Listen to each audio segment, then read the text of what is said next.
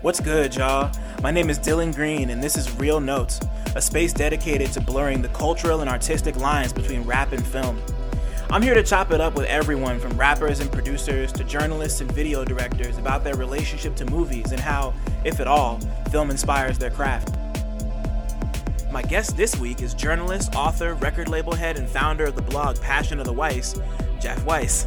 We spoke about a lot, including Succession, The Sopranos, the lack of comedies in modern Hollywood, why Field of Dreams makes him cry, his extensive history as a music journalist, and the value of using POW and his record label POW Recordings to put on for the best of hip-hop and journalism's rising talent. Come fuck with us.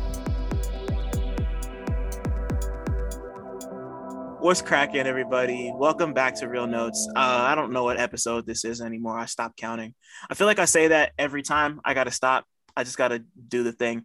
But either way, hi, I'm Dylan. I'm Cinema Psy. I'm all over the place. I do a lot of things, and those are names that I have.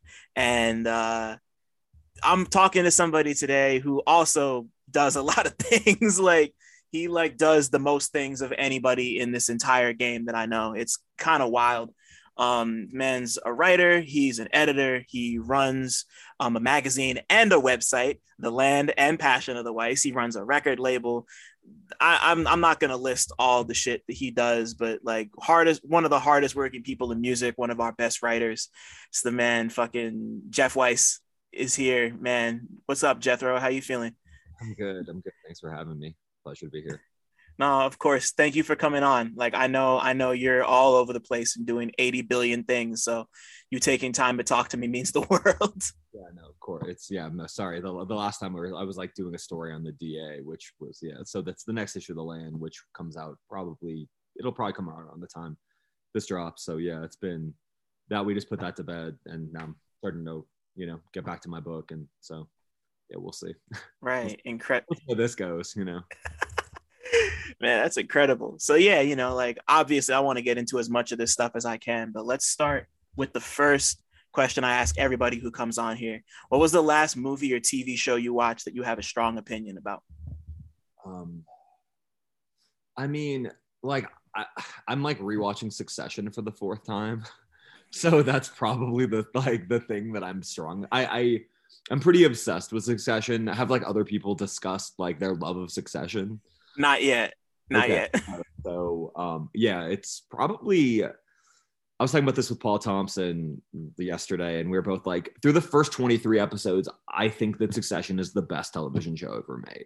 Wow. During the pandemic, it's I tended to be more of a movie person than a TV person. I grew up in a house where we didn't really have cable till I was older, and we never had the HBO Showtime kind of cable stuff. So I never really and then prestige TV really started when I was at college or in my 20s. And I just never really so I never had seen The Wire. I had never seen The Sopranos. I had never seen Twin Peaks. And I was all right, I'm going to watch them all during the pandemic. And yeah, so I now have seen all the things you're supposed to have seen. So now I am not as dumb as I once was, although still kind of dumb. But yeah, I think The Soprano, I think the Twin Peaks is probably overall my favorite, even though I was never really a David Lynch person. I guess that would be the other thing that I would say is I just watched Twin Peaks: The Return, which I had never seen. I mean, I'd never seen any of the Twin Peaks stuff. I watched Mulholland Drive when I was in college once, and I just thought it was the most, of course I was oh, this is so pretentious, blah, blah, blah. Yeah. Insufferable. How can anyone think this is good? I'm so much smarter than all these nominally intelligent people that think this is the greatest thing ever. And of course, I just didn't get it because I was 19 or 20 or something. And also David Lynch requires a certain buy-in. I think you kind of almost have to have seen Twin Peaks to kind of get it. More or less, yeah. I love noir. So, Twin Peaks really spoke to me because it's almost this Douglas Sirk meets 1950s noir, which I thought was really cool. But even the first season, I liked it, but I wasn't obsessed with it. And it really wasn't until I kept going through it and watching The Return. I mean, and that honestly is probably as good as like any art film I've ever seen in my life. I mean, like that, if anything, that's like Louis Bonwell or Dolly, you know, surrealism. I thought that was incredible. But Succession to me is almost like, the wisest bit of advice I've ever gotten in my life was I interviewed Paul Thomas Anderson once, and he was like, everything should be funny. And I was like, what do you mean everything should be funny? He goes, everything should be funny. And I was like, I thought about it and I was like, yeah, you're right. Everything should be funny. That's totally right. Like that is 100% accurate. Yeah. So Succession for me is like King Lear if it was Arrested Development. So it's like Shakespeare meets Arrested Development. It's the best. I love it. It's so good. And the acting is also probably, other than The Wire. I mean, I think Succession's acting is better than like any show I've ever seen, probably, to be quite honest with you. But The Wire's probably was the close second because, I mean, they're all like, they get a bunch of like, you know what I mean? It's like McNulty, like being British. And like, it's the same. Right, yeah. How is this guy British? And Succession's like that too. It's like, have you seen it?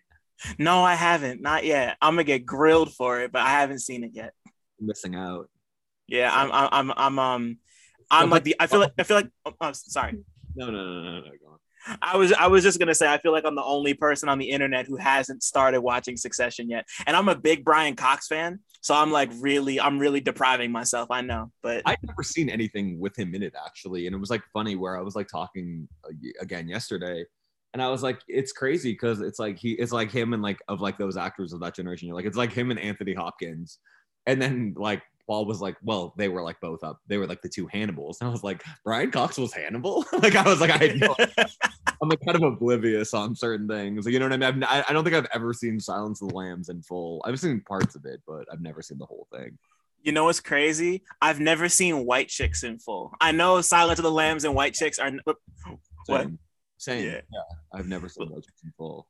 Like the first time I ever saw White Chick, like I saw it in a theater with one of my best friends, and it was one of my best friends and my dad, and like my grandmother went into the hospital like halfway through the movie at like the all is lost moment when the two brothers are like, oh, you're stupid, and they have like the breakup. Like we had to leave right after that. So since then, I've seen the whole movie, like just never in one sitting. Like I've seen it in parts. In hindsight, the Wayans brothers were on a really weird run there for a while with White Chicks. They did Juwanna Mann, right? Wasn't that they did Juwanna Mann? Yeah. Little Man too. Wasn't that them as well? That was them. Yep. The weirdest thing about Little Man, and this is like one of those things where like a New York Magazine Vulture column thing that I wouldn't write because like it's such a third rail topic for obvious reasons. But like I think a lot about like R. Kelly's first trial and like where the attorneys were like, well, like, isn't it possible that someone replaced R. Kelly's face on that person's body in the video, like in the movie Little Man? And like that was like their excuse was like it was Little Man. Like they're like, oh yeah, because technology is possible because of the film Little Man. And like just to think of like how insane you'd have to be of an attorney to be like, yeah, okay, good, Little Man, we're bringing this tomorrow to the courtroom. And it was the American judicial system is fucked, and needless to say, you know, like, but yeah, circa 2000s American law, like just like that R. Kelly money was singing all sorts of shit. I can't even imagine how much his lawyers were getting paid to defend that piece of shit. Like, yeah, I mean, it's amazing that he was able to like get free that first time, honestly, because it's like you're literally on videotape. I mean, yeah, it's I mean, justice was served. I mean, like he did get locked. I mean, it took a long time, but you know, eventually. I mean, it. Like I almost think that like most of the time, if you have money, I mean, look at the same thing with like Robert Durst, right? Like that guy, like right. I mean, that guy's the most like. How do you look at Robert Durst and be like, oh yeah, he's innocent? Like you're like this guy. You just look at a photo of him, you're like, nah, he's guilty. Like I don't believe that you can like think that somebody's guilty based on looking at them, except in the case of Robert Durst, where I'm like, right, he's guilty of everything. Like. Yeah, he's just got that kind of face. Nah, I get it.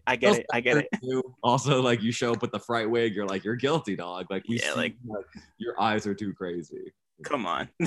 You already know.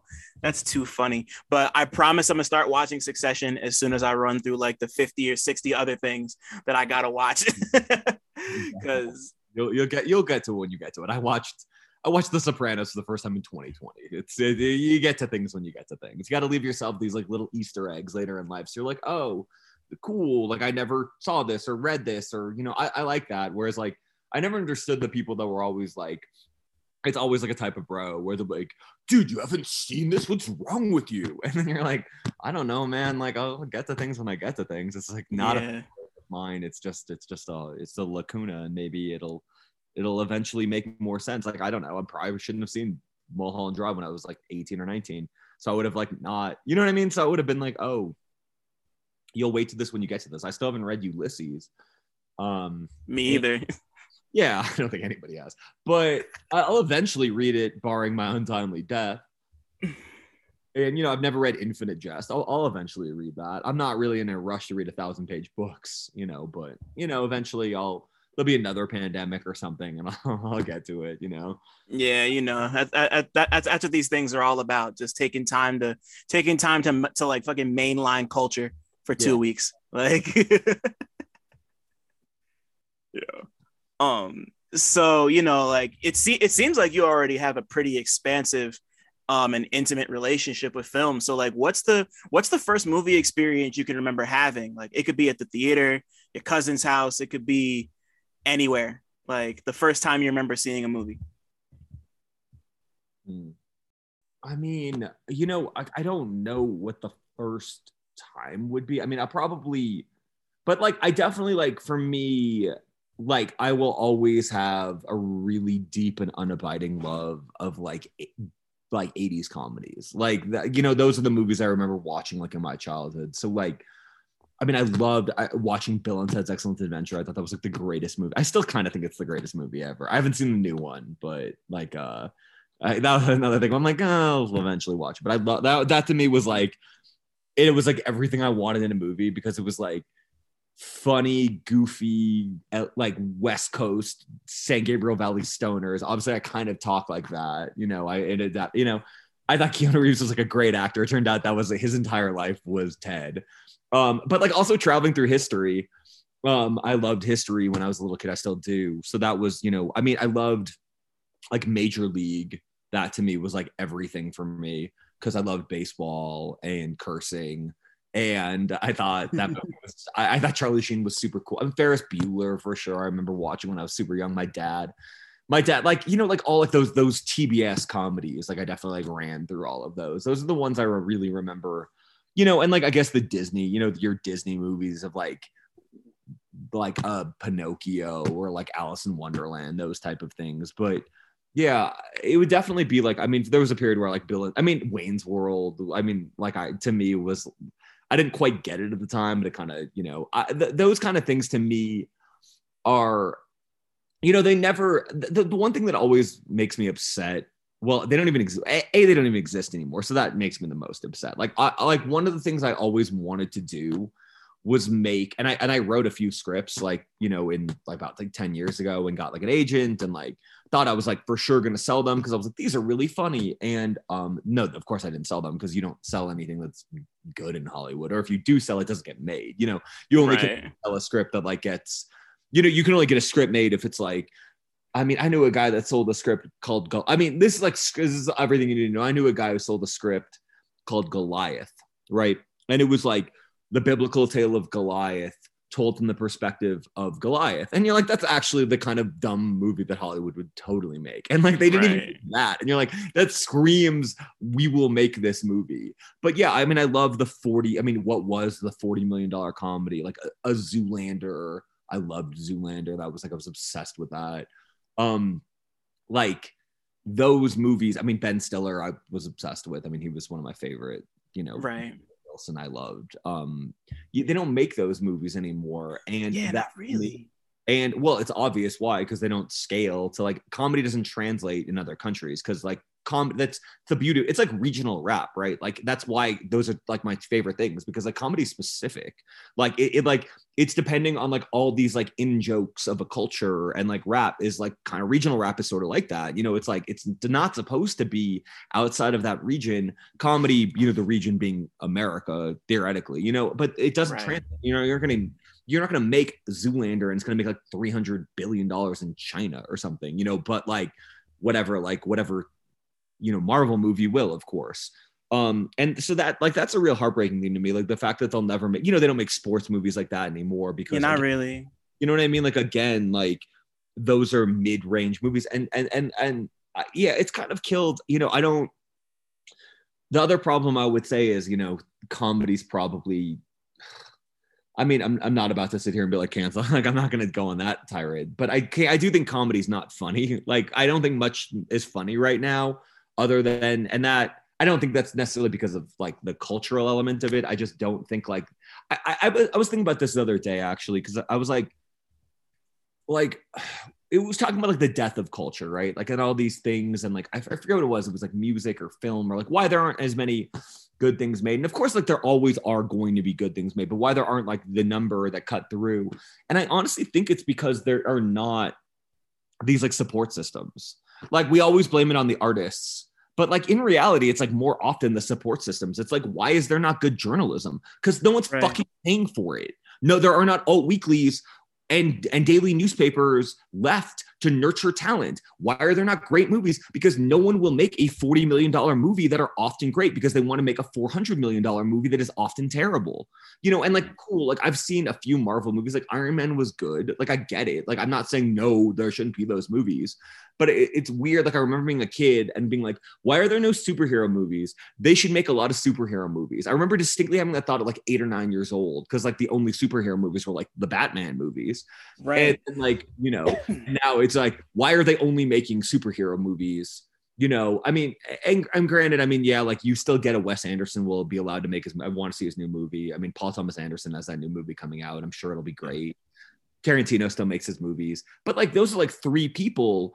And where is that next generation of talent that's being nurtured the same way? I don't, maybe I'm out of it. Like, I mean, you know, I'm not like, I would never pretend to be like like the biggest expert on film or whatever, you know, I love it, but I'm not like, you know, I would never call myself like, you know, I'm not like one of those people that sits there and has, I don't have a Criterion Collection subscription. I should, but like, right. I just haven't, but, yeah, I think there's not really the support of things. Like, I don't think comedy movies get the kind of support.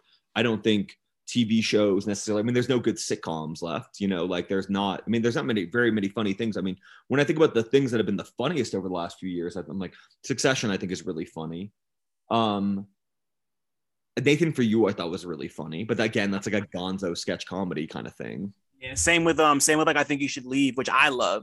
Yeah, personally. It's funny. Yeah, it's funny. I mean, it's kind of stupid, but that's the point. You know, it's I got put on it recently. I thought it was funny. But yeah, like it's like I want more. Like I mean, I actually kind of like Schitt's Creek, to be honest with you. Like people like hate it. Like my I love Schitt's Creek. I don't care. I think it's great. I was surprised how much I liked it. Like I was like, same. Yes, like kind of. Well, I think Eugene Levy is really funny, and I think like his son is funny. And I thought the acting was good. I thought like Alexis was, I don't know. I mean, what's it called? The thing is like, if people are talking shit, you're like, I don't know. How do you not like Eugene Levy and Catherine O'Hara? Like those are 2. I mean, yeah, like I love Guffman, like, you know, the Christopher Guest movies. Those to me are like my favorite things in the world. But again, there's the Christopher Guest. Like they don't, because again, the talent isn't cultivated like that. You know, it's like, I thought like Sandberg and those guys, and obviously they did executive produce I Think You Should Leave. And I think Akiva and Yorma directed them, and those, I think they're really talented guys. But like, you know, I shouldn't say this publicly because I know one of the screenwriters of Palm Springs and he's a great guy and very talented guy, but I did not care for that movie. And it just was like one of those things where everyone like loved that movie, and I was like, ugh. And like that to me is like the kind of mid comedies that they make now, and that kind of like, I just want something like, where is like a Zoolander could never get made, like even, you know, like in the same thing, like the Apatow guys, that was like really the last rush, I thought, of the movies that I genuinely like, you know, because I I love like a serious drama, but like, you know, like, I don't know, I'm not in the mood to watch that shit. Like I usually watch stuff late at night, like at like 10 o'clock, 11 o'clock. I'm like, I don't have the patience. Like I've been trying to watch A Walk on the Wild Side. Are you familiar with that movie? Yeah. Is that, wait. Oh, no. Sorry. I'm thinking of A Trip to the Moon. Completely different movie. I don't know this one. Yeah, it's like a I think it's Burt Lancaster's like the star of it. It's based on this Nelson Algren novel. I think from the 60s. Jane Fonda's in it. Was like one of her first roles. But like, I've been trying to watch it now for the last 3 weeks after I finished a reread of the book, and like I don't motivate to watch it because I'm like, oh, I'll just watch Succession or Curb, or the new season of Curb. So yeah, I just think that, like, I mean, it's such a trite take, but I mean, capitalism did kind of like this version of capitalism. I'm not like one of those people that thinks like, oh, capitalism can have value. It's not, you know what I mean? Because it just became when capitalism became unchecked greed. It's like when it became everything, like, I mean, it's always, I guess, been rooted in the sense of exploitation, but when it became, it's just like everything in American life. That's why The Sopranos, right, has a relevance right now, because it's just like like even the mob couldn't get over. You know what I mean? Right. It's like I watched The Wire, right? And it's like this country used to make things. Now it's about putting our hand in someone else's pocket. And that's like kind of what film in a lot of ways. It's like good stuff is always going to slip through, but it's like, it's you see it in sports, where it's like, right? They're talking. I don't know if you watch baseball. Not really. Nah. Like one of the things they did over the last few years is something called the bullpen game, right? And so the bullpen game is where you don't have one starting pitcher. You put a bunch of relief pitchers in, and they all pitch like 1 or 2 innings, right? And so you have 5 or 6 pitchers or 7 pitchers, even more, in the course of a 9-inning game. Right? That fucking sucks, though. Nobody wants to watch that shit. Like, it's like, I don't want to, like, I like the NBA still, but like also like analytics has fucked it up. Like, I'm sorry. Like, I don't need to watch like corner threes all day long. Like, it's not that fun for me. Like, it's cool. I still enjoy it. I still like watch the NBA almost every night. But like, what's up with like, I want like aesthetics. I want style. There's so much more than money. There's so much more than winning. There is like something deeper.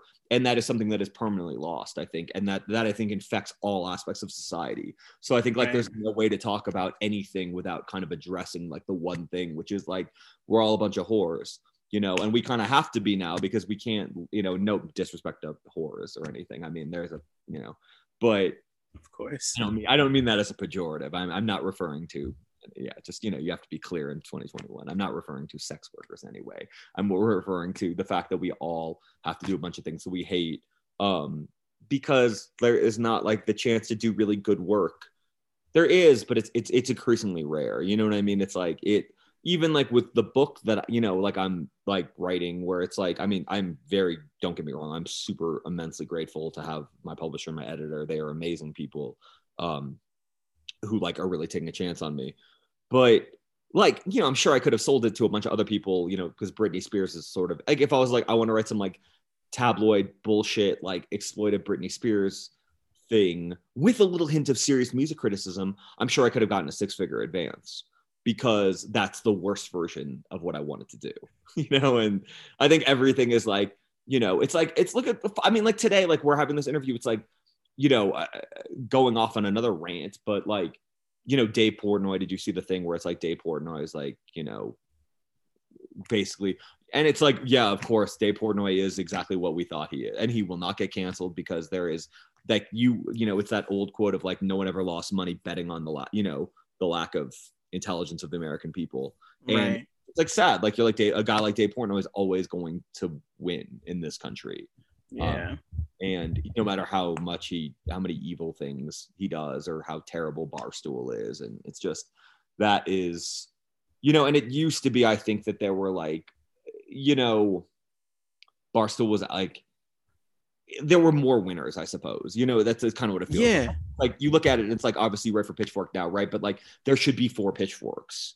And there aren't 4 pitchforks, and like nothing has replaced Pitchfork, or then that excuse me, I don't mean replaced, but like come along to add in addition to Pitchfork. Yeah, there's no next generation. Is what you're saying. Yeah. Pitchfork did the Rolling Stone, where you're like, okay, it's what I mean. There's nothing, and it's like, what? It's like it's not, and it's like, even like look at like something like POW, Passion of the Weiss, like the amount of money that we can make is so, it's like next to nothing. You know what I mean? It's like it's like now we're finally able to not lose money because we have a Patreon, and but like, again, and it goes back to all these like choices you have to make economically, where it's like, I know that I could probably get 2,000 people to pay $5,000 to pay $5 a month for a POW, right? So that means we're making 120,000, probably, if I get, all right, so yeah, you make, but about $120,000 a year or maybe 140 in my math. Like I'm like shaky headed, but anyways, a lot more money than we're making now. Like in fact, like 10 times the amount of money that we're making now. But like then that becomes a thing where it's like, okay, well, no one can read it then. You know, then I've walled off my site, and I'm hoarding this information. I'm not allowing young writers to get their work exposed to people. And like, I mean, granted, I could pay them more if, you know, we were making a lot of money. So, I mean, it is like, there's a trade-off, but that fucking sucks. Like, I can't, you know, there's not advertisers that are gonna like, there's not, unless you want to like, you know, basically lie. And that's like what has been the story of media. It's a bunch of like con men. I mean, Shane Smith, like a con man. Dave Portnoy's a con man. Those are the ones that succeed. I mean, the Aussie, is that what it's called? Yeah. Aussie. That's the perfect example. You're like, yeah, that's who makes money. It's like, even with the land, I'm like, yeah, I know how to make, like, it's like, if I ever fail, maybe it's because of my own personal failings, but quite often I found in my failures in life, and I don't consider them failures, I consider them just like choices, you know, it's because I didn't want to like be a con person. You know what I mean? I don't want to be a con man. Like, it's the land. It's like, I see how to do it. Like, you can do it. It just requires it requires destroying everything that's good. You know what I mean? And it's like, and I'm trying not to be too cynical, but and I feel, you know, to go back to what we're saying, that's my problem with film most of the time now. It's like, yeah, you get these people to slip through. It's always easy to point. You'll find 10 good movies, but like, it's not like the beauty to me of film was that like there was this breadth of things, not just like, okay, here's a bunch of Marvel movies and now we're going to have Nomadland because we needed to win an award to prove that like it still exists. Right. I haven't seen it.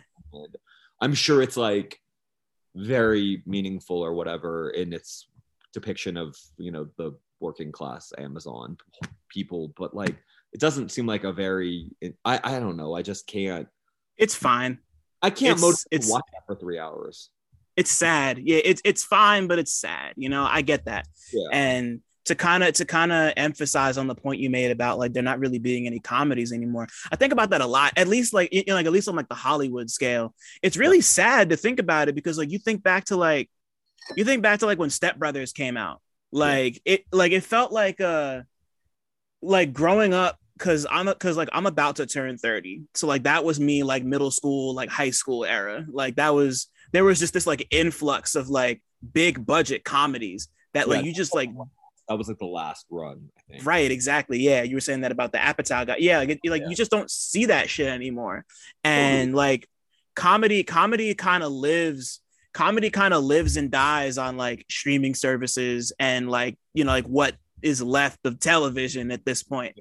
And I think that's a big part of the reason why people gravitate toward stuff like that, because like, you know, like it like unless you have the ability to go to like an independent art house theater, which not everybody does, or if you can like find the shit on like a streaming service somewhere, like you're probably not going to find like the funniest stuff you can look at type shit. Like, and that's I think that's indicative to everything you're saying about how like just all these trade-offs of just like between like I don't know, like you know, like I think to myself like who's gonna be the next Starlito, and what are they gonna look at that's gonna be their stepbrothers that inspires them to do that mixtape run, you know, like that type of shit, you know, like I can't think of what that next thing would be. Probably was Mozzie. Yeah, okay. Mozzie's probably, you know, 32 or 33 now, so I mean there will always be that, but it's like, I mean, you know, and I think like, but again, like, you know, I was having this conversation like recently about like the middle class of rappers, you know what I mean? It's like it's just everything. It's the middle class of everything in American life, right? And that's what's been gutted. You see that in magazines, you know, the New York Times is fine. Washington Post is fine. I mean, we'll see. I mean, like, I don't think people understand how long, I don't think people understand how precarious everything is. Like, it's like, you know, even I'm from LA, right? And it's like, if Patrick Soon-Shiong, who's the owner of the LA Times, who's like one of the rich, I think he's the richest person in LA. If he decides tomorrow, I don't want to fucking deal with this shit, then LA's fucked. Like the whole West Coast is kind of fucked. Like, where are you gonna get news? I mean, there's a scene in Succession where it's like it's fitting, because like, you know, like the Roy family, who are like basically a surrogate for the Murdoch family, right? He wants to like avoid like this hostile takeover, so that they want to like by some like it's like a hybrid of like a better CNN and the New York Times, right? It's based on like kind of the Salzberger family and the Graham family of the Washington Post, and they're trying to buy it.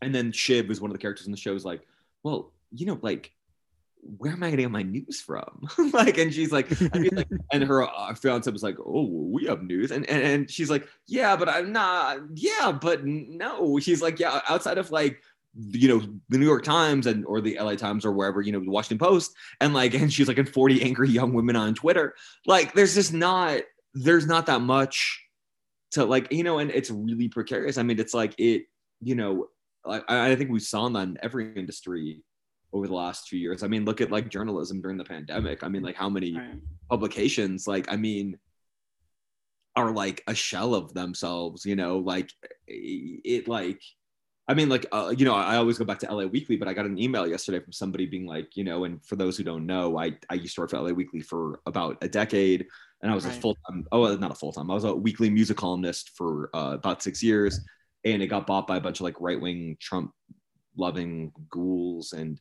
they gutted and fired basically everybody on the paper, and they're still going in like a shadow form, and it was like some like 10 best artists, and like you can pay LA Weekly to be in it, and like it says it's branded content, but it's like not really, you know what I mean? It's like, it's just the whole thing is so fun, it's just like, that is what it, and like, I don't know, I think I think it's hard. I mean, I think there's also on the other side, I think there is maybe like, maybe it's too hard, but like, I feel like there is a certain ennui among younger millennials and or middle-aged like, and Zoomers, like, oh, we can't do anything, we can't start things, we're gonna all be these independent, like wild gunman, influencer, journalist, whatever. Right. And like, that's cool. Like, I'm not hating on it. Like, I mean, like, you can do good stuff. I mean, not like as an influencer per se, but like, I mean, I guess you can do good stuff as an influencer, but I'm gonna roll my eyes at it. But the point is, like, you kind of need to like band with people and like do things, and like it's really hard, and like, I don't know, but like I don't even know if it's possible anymore, but I think the goal should be to kind of work together and build like new institutions. And to be honest with you, I have not seen that much, and that's maybe it's too hard, maybe the game, maybe the game is too rigged now. That's it's probably partially valid, but yeah, I just haven't seen it the same way that I hope to. Like where again, to build the next whatever it is, and it just doesn't. Maybe just capital has just taken. It's just too the buy-in is too high. Like, but yeah, even it's like, I don't know, think of like cool indie labels. I haven't seen that many cool indie labels from this generation. I mean, some artists are doing cool stuff, but like, I don't know, what's the next like Sub Pop? What's the next Matador? What's the next Merge? What's the next? I mean, I don't know.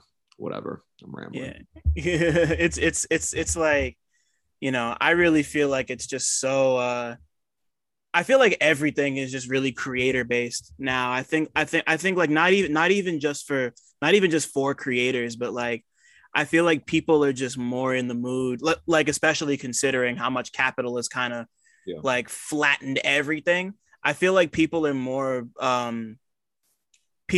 attracted to people that they can like see and touch and relate to, and like that direct farm to table type shit, like, and I think, and like, that's one thing I love about kind of like running through all of this right now is just seeing so many like grassroots efforts like POW and POW recordings, and just seeing so many artists take it upon themselves to like build something that they can kind of call their own.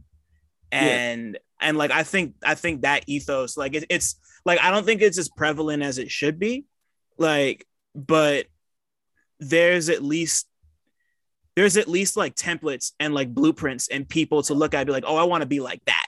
It's just like on a much smaller scale. So it's like not as exposed, even if like every publication was like fucking like signal boosting it. It's, like it's only going to go so far, but it's just like, I think that just kind of speaks to how, like we, like people always talk about the death of monoculture, right? Yeah. And how like there's no like big like world binding events like outside of maybe like a Drake or a Kanye album, you know, like. And I think like the stuff that goes on, like, you know better than anybody, like the stuff that goes on in the corners might not be as big and it might be in these niches, but like it's so potent, you know. Like you look at something like Don't Come to LA, like the shit that y'all do, Yeah. like, and just like stuff like that, and like seeing people like Greedo and seeing people like Draco, and just all the like just seeing all this regional shit like you've been talking about, like it's potent, you know. Like LA rap is potent, Detroit rap is potent, like Tennessee rap is potent, New York rap is potent, you know, like. Yeah. And yeah. Sorry. No. I was just gonna say, like, that's just like, I think that's where everything is, at least like to me, that's where the most interesting stuff is happening. And that's where like people are really starting to put their money behind that now, like in a way where like you see like I was just thinking about this earlier today, like the fact that like we're at this point where the two most popular forms of listening to music are streaming and vinyl, which are like the two complete extremes, you know.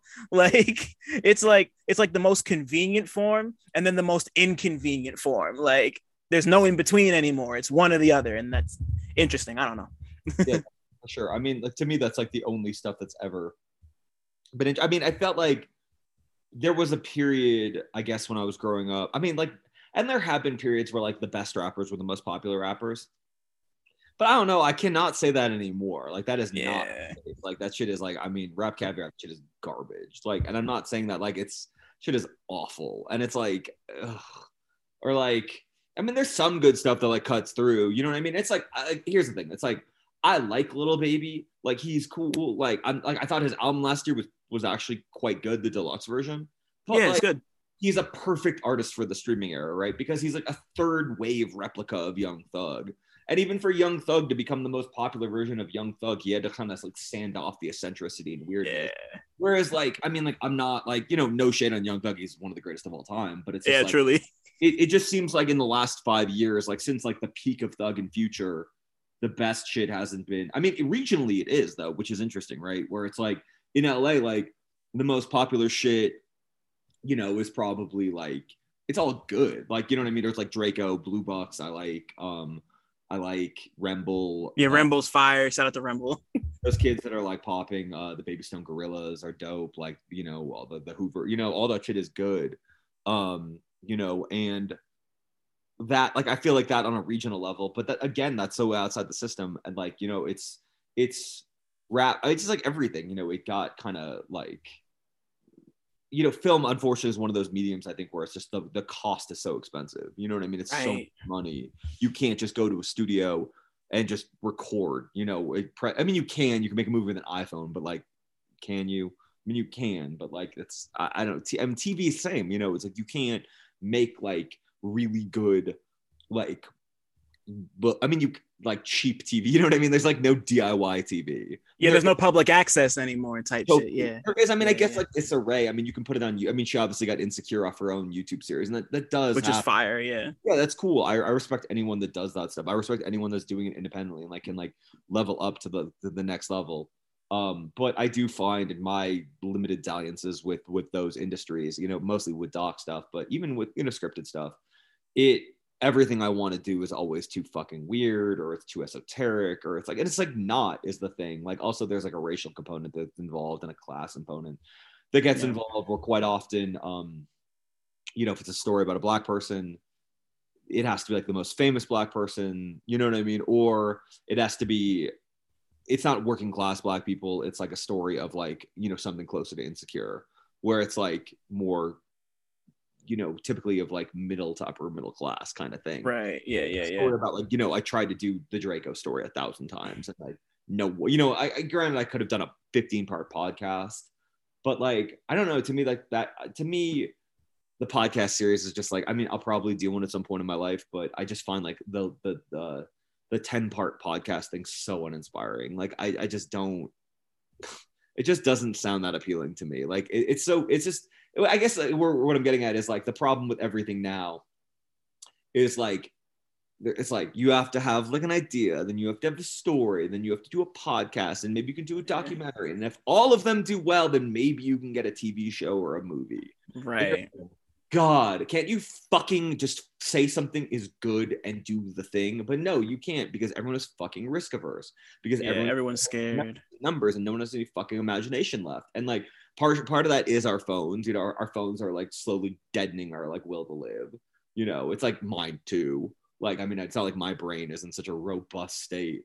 You know, like looking at fucking Twitter and Instagram 75,000 times a day. It's like, yeah, right. like, they do great things for your cognition, you know? But I don't know. I'm gonna delete it. I swear. Oh man. One of the what? Not fully. I'll just, you know, for the day, so I can. Right. You know, like get or two. Yeah, you know, we'll break free for a day or two. Everybody deserves that for at least a couple of days. You know. Yeah, it's not good. It's not good. Like I don't know. Just but human beings and artists thrive well within limitations. You know, it like and like it's like. So my friend ran into like Trey from Fish randomly, and I guess he told her like, there hasn't been a good band since the iPhone was invented, and like obviously I don't think he meant it totally literally. But like, I don't know, like there's like, I was listening. So like, did you see the Stereogum list of the best new artists yesterday? I didn't read the list, but I saw that it went out. Yeah. It was a cool list. I discovered a few good things. I mean, like, I'm so deeply grateful that like Chris DeVille and Tom Bryhan put Fatboy Sharif and Gabe Nandas on it, which like I was so excited. And it was like, I was listening to the bands and it's like, some of them were cool, some were bad, but like what the unifying characteristic, and this is not a knock, obviously, the writers, I think they're picking the best like of.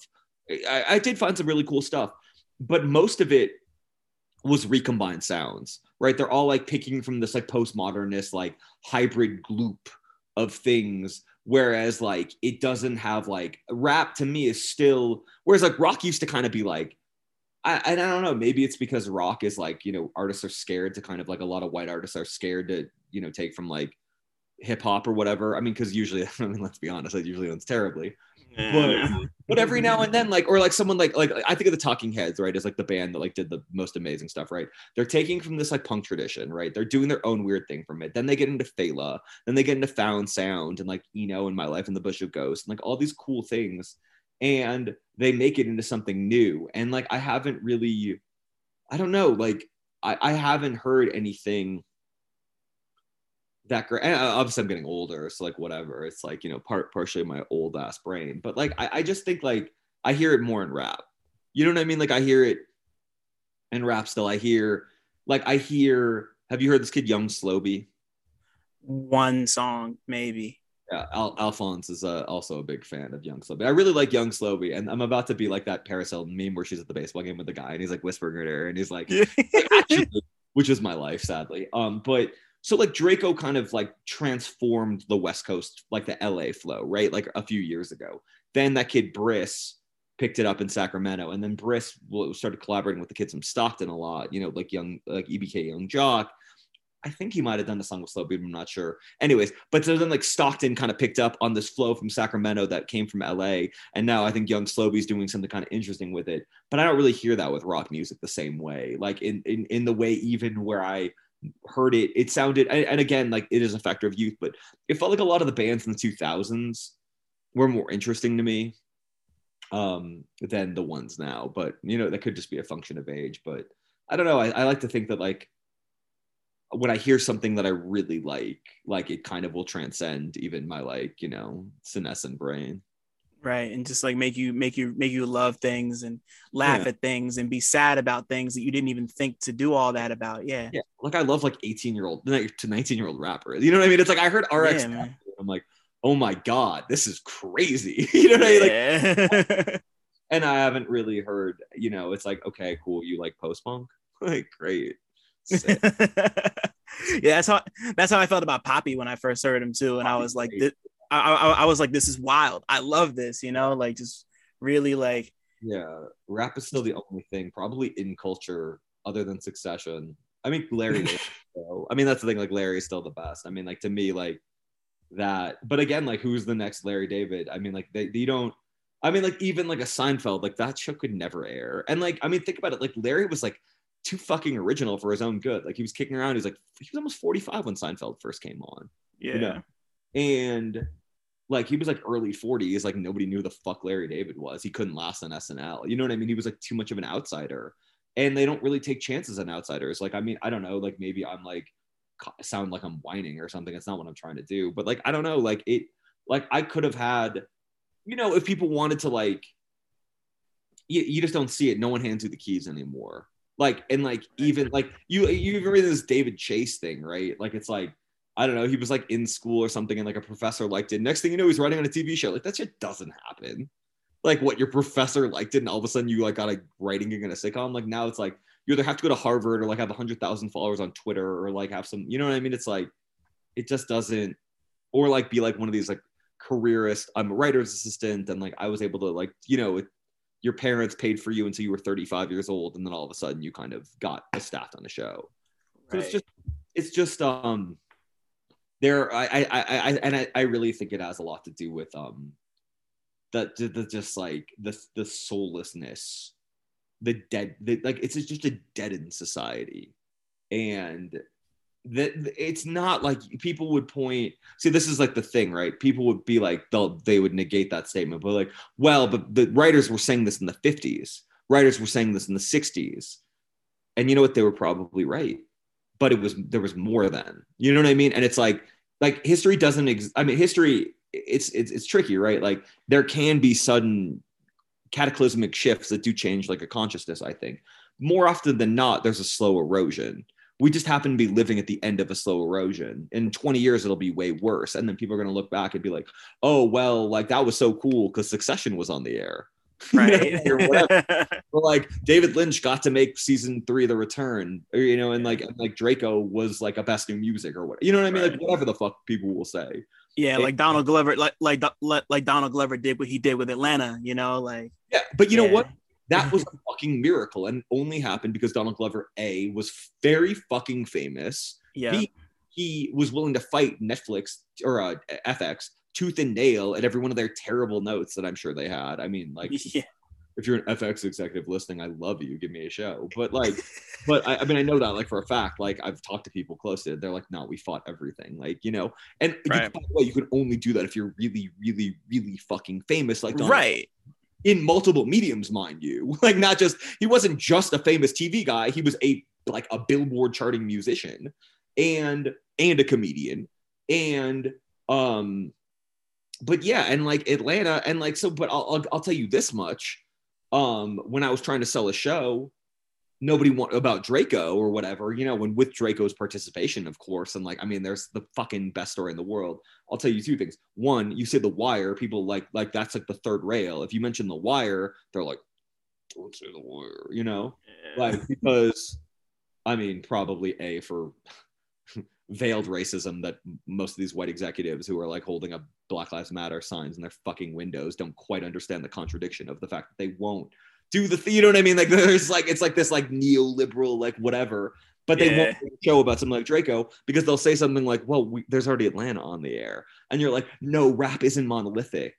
Like, right. In fact, there should be 20 fucking rap shows in the air because it's the most fucking relevant medium in the history of fucking America, like other than maybe jazz, but right. Rap is the number one. Rap has been the most popular medium now for 30 fucking years. Jazz had like maybe 20 years. Like, the blues was always an outsider art form, other than like when like white people did their like kind of slick, boring versions of it.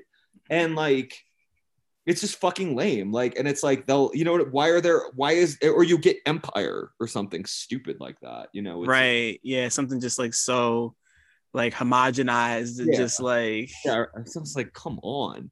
And like, you know, can't, and like a lot of it is classism again, like Donald Glover, you know, and this is, I think actually, I think Donald Glover deserves all the credit in the world for Atlanta, because I think it is a really tremendous show, but he is able to kind of walk the line between those worlds really artfully. And you know, and he's depicting obviously poor and working class Atlanta culture, but also he knows what it's like to be in the rooms at, you know, the scene where they go into the streaming company at Apple, and you're like, it's so good, or whatever it is, you know. But It really is just like they just don't want to like people. You know, it's like I don't know. Like, have you watched this new season of Curb? No, I haven't actually. There's a lot that I haven't had the time to catch up on. Yeah, well, it's good. As all Curb is, but they just like rip on like the Netflix. They have like a scene where like Larry's making a show at Netflix, and the room at Netflix is like, I don't know, it's just perfect. It's just like all these like, you know, well-meaning, intelligent, nominally intelligent people that like are just trying to like, you know, but like they just don't get it, and they probably never have. But like I forget who said it, but there was like we were all like someone always once said like about the movies, and this is so true. They were like, we're so much better off with like the old Jewish man like smoking a cigar, being like, I don't get it, but maybe it'll work, you know, like this like asshole mogul from the, you know what I mean? Because they don't know what the fuck. They're just like, yeah, I don't know, it's good, just do it, rather than a bunch of CPAs. You know, it's everything is run by fucking CPAs now. You know, just Right. CPAs. Some of my best family members are CPAs. My dad is a CPA. I want my dad fucking telling me what's good. Like, you know what I mean? Like, it's like, come on, like, give me a fucking break. This shit is stupid. Real quick before we move on, like you saying all of that just made me think about I was watching the Netflix series the movies that made us, because they just put out they did a whole bunch of Halloween episodes. They did one on Halloween, one on Friday the 13th, and one on Nightmare on Elm Street. And like just hearing the story of how New Line Cinema came together, and how the guy who was running it at the time, like he bet the entire farm of the company on A Nightmare on Elm Street.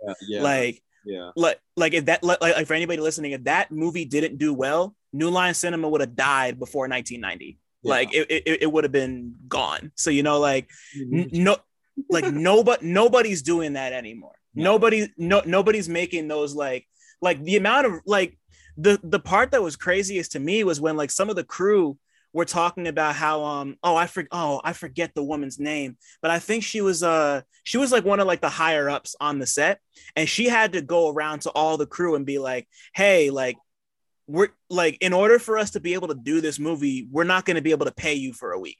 Like she had to go tell them, and like she was like pregnant at the time, and she had to like go tell everybody like individually, like, we can't pay you this week. Can you still do this for us, please? I promise there's money coming. We just don't have it, type shit, you know, like, and this is about risks. That's it. Right. Yeah. Anything good will like not make sense to people. Like it just won't. Like, and I'm not saying that I'm such a visionary where there's been plenty of things where I like, again, David Lynch is a perfect example. Like I didn't get that the first time I fucking saw that. Draco, the first time I heard it, I was like, yeah, this is cool. I don't love this. You know what I mean? And it's like, it really like, but like, it's like same with Thug I liked pretty immediately, but even Thug was fucking weird. But it's, the thing is, Little Baby will have the 12 times the success Thug has had. I mean, maybe not 12 times, but like he's probably a popular streaming artist than Thug, because Little Baby is the more sanitized version of Thug, even though like I'm talking about artistically. Personal life, I have no idea. You know, Baby, I think is, from all accounts, is very much a real one. And I like Baby, but my point remains, it's like, you can't, like, the safe shit is boring. Like no one like, there's no point, but like it'll, you know, it's like, I mean, even though I didn't watch Squid Game, but like, I don't know, you're like, that seems like a decent like risk, like evidence of risks working. Oh yeah, you know, definitely. Like, I don't know, like it just is one of those things where it's like people don't trust themselves, and maybe like we are a culture that lacks imagination, so maybe we do have to import the cool shit from South Korea. I mean, probably. I mean, most of the time we do, you know, like look at something like Departed, great film. Like, and oh man, there was something else that like just got oh man, not Akira.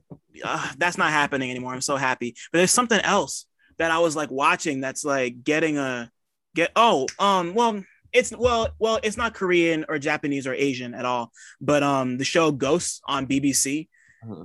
It's this really, really great show about this couple who like inherit this mansion, and like a whole bunch of ghosts of people who died in the mansion across time, like live in there. And the woman gets bumped on the head and she can see and talk to all the ghosts, but her partner can't.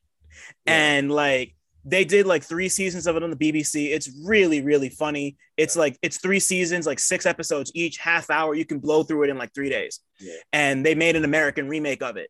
and I'm like, yo, why? Like like it's a fairly British show, but like not in a but it's not like impenetrable, and it's really really funny and like sweet and charming, and it's like why, you know, like why do the American remake when the show is already on? It's like when Netflix snatches up the live action adaptation of the anime that's already going through its like fourth or fifth or sixth arc. Like why do that to people, you know? Like well, I mean that's what it is though. It's like it's all this like bloodlust for IP, and like it's just so stupid. It's just like it's so beyond, and it's, you know what it is, it's like I never understood this, and I suppose it's a position of privilege on my part, and I will readily acknowledge it. But I also think no matter what kind of situation I grew up in, I'd always been a motherfucker ready to lose my job.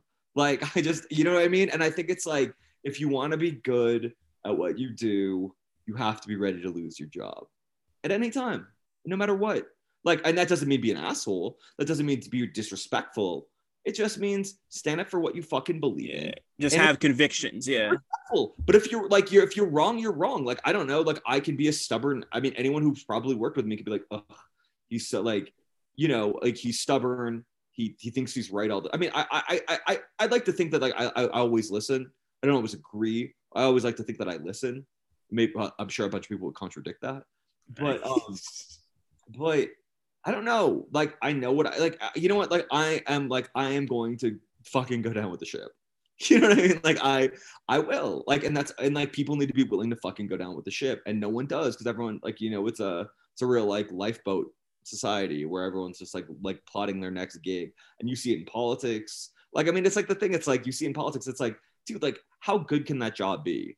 Like, I get it. Like, you're like maybe you have power and you have clout, but like, you know what would give you actually like more respect from people? Like if you stood up for yourself, you know what I mean? Yeah. It's like people would actually fuck with you. Like, and it's like, but it's like everyone, I mean, that's the thing in American culture though, is like, we always want more. It's never enough to be the thing. It's always like, what's next? I don't know. Yeah. Next might not be in the same flight pattern. You know what I mean? It might be like completely off, you know, it like, it doesn't like, I don't know. Like it's like even this book, right? Like, I don't know. Like, I know that the book I should have probably written first was like a rap book. I didn't want to write a rap book first. You know, it's like the next book I wrote, I publish very well might be a children's novel, like, right. You know, 50-page children's book.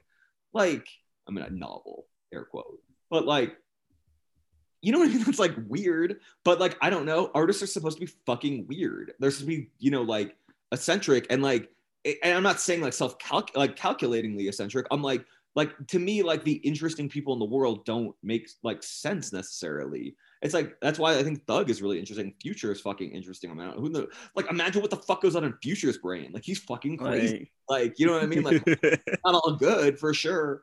But like, I mean, and that's the thing. It's like, I'm more willing to like kind of, it is one thing I don't necessarily like about our society. And it's like, I think that like too much of it is dictated by like, I don't know, like like we don't. People are like, I don't know, like all art. I don't want to go in like the dumb trope of like all artists are fucked up, but like a lot of artists are fucked up. So I try to have more empathy. Sometimes probably too much empathy. You ever like hear when Erykah Badu speaks, like about, she'll say stuff and you're like, dude, Erykah Badu, like don't defend that thing, and you're like don't, it's not right. But like, I can understand where she's coming from because it's such a place of tremendous empathy for like outsiders and weirdos and like eccentrics. And, like, to a fault type shit. Yeah. And like, I get like you can't necessarily say that you don't want to be like that. There need to be consequences for people's actions, obviously. And like, I'm not saying like people should be like wild and out of pocket at all times, but I'm just saying that like our culture is like, I don't fuck with. I mean, like I have some careerist sides to me, I'm sure, you know what I mean, but like I just don't get the whole we're just like a culture of like careerists, you know, and like, well, now we're kind of a culture of no one wants a career, which I respect more, but we all have to live.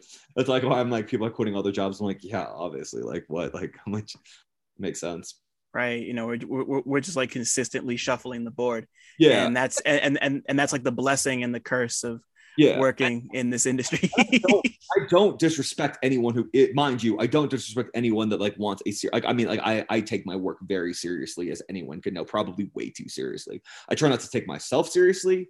I probably do, unfortunately, but I try not to. But I take my work like deathly seriously, to as many people would say, to my detriment. But and it's like I think like it's important to, I just think like I guess my point about the whole careerism thing is like you can't let your career get in the way of your integrity.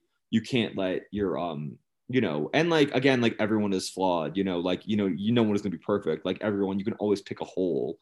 And I'm sure people can pick a hole in me. I mean, I've done articles where I'm like, yeah, all right, I wrote for that publication, or I did this. You know what I mean? Like I do my best. I mean, everyone's got to live. So you have to like again, like I think the thing that's really missing from all this is like feel like we either practice like too much empathy or too little. It's like there's very little like of like that's a reasonable amount of empathy, but that's just America, because America doesn't do moderation well. Right. No. Yeah. America's always been about excess, bro. Like from the jump, it was founded on excess. Yeah. But dump some tea into Harvard. Like, but that's a whole other conversation. Like, get us on a whole other path. Son, I'm like I'm loving this so far. Like we're already like about maybe like an hour and change in. Yeah. Like I've only asked 2 questions, and those are the best kinds of interviews anyway. But I wanna way too much. So, Nah, man, you're in good company. I talk too much too. It's honestly refreshing to hear somebody talk more than me. But I do want to before we move on to stuff about you, like and like your work more specifically, like we were talking about movies many moons ago, and I wanted to know like like as you kind of grow up, and like you said you had this basis in like comedy, and you really kind of gravitated toward that stuff.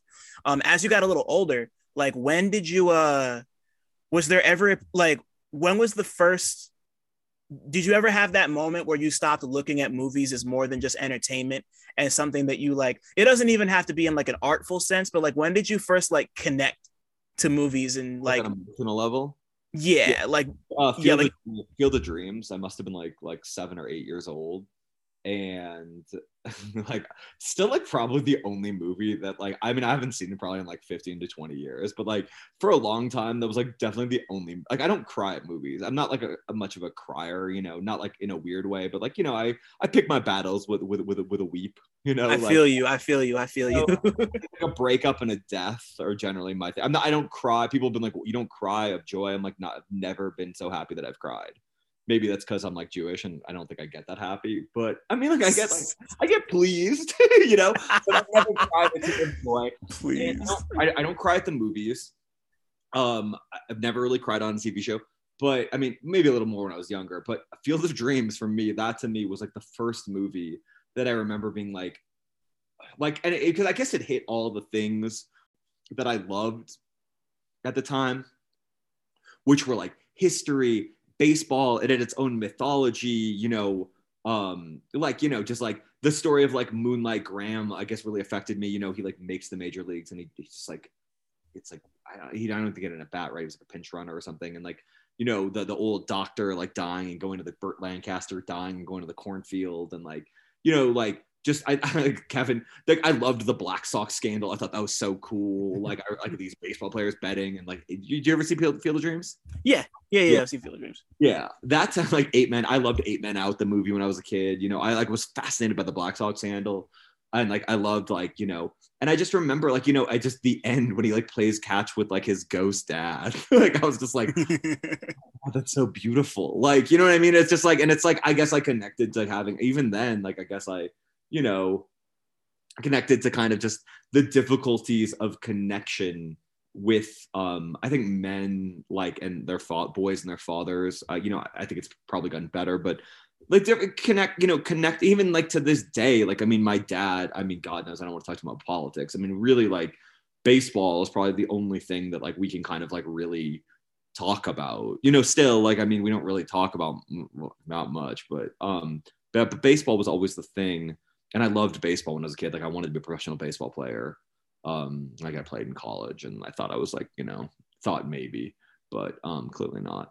But yeah, that to me was the one. And like at the end of the movie, I would when he played catch, I would just like, and to me that was just I thought it was really beautiful. Like, you know, it's just like this, you know, like all this, like I just loved, I like magic, I guess, like, you know, not in a kind of like, I mean, I guess in a way that was like maybe a form of magical realism, Field of Dreams, you know, because it's like a realistic thing. And then all of a sudden there's like ghosts in a cornfield, like playing baseball. Right. And some Gabriel Garcia Marquez for the Heartland. But I don't know. I've never been to Iowa. I don't like not, you know, it just, but it really sort of chord with me. And I think that was the first movie I ever really, it's the first movie I ever really remember like being deeply emotionally affected to. And I was super young, like I was like 7 or 8. I still remember like the theater, you know, it's like one of those things where it's like, I remember the theater and the popcorn and like, you know, the Beverly Center in West LA, like just kind of like this like classic 80s neon mall, you know, with like the icy igloo thing. And yeah, so I mean, Right. Yeah. That's a moment. Yeah. That's a moment.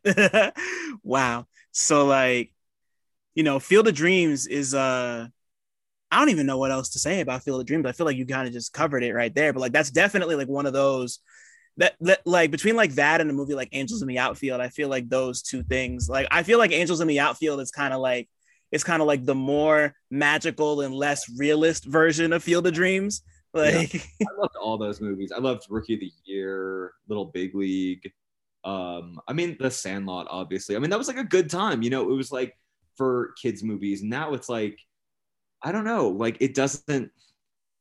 I don't have any kids. But, you know, so I can't really assess children's movies now. But it, you know, it just seemed like they were making kind of these kind of heartwarming family. Now, I don't think they make baseball movies for kids. I don't think they. I mean, I guess there weren't that many basketball movies for kids ever.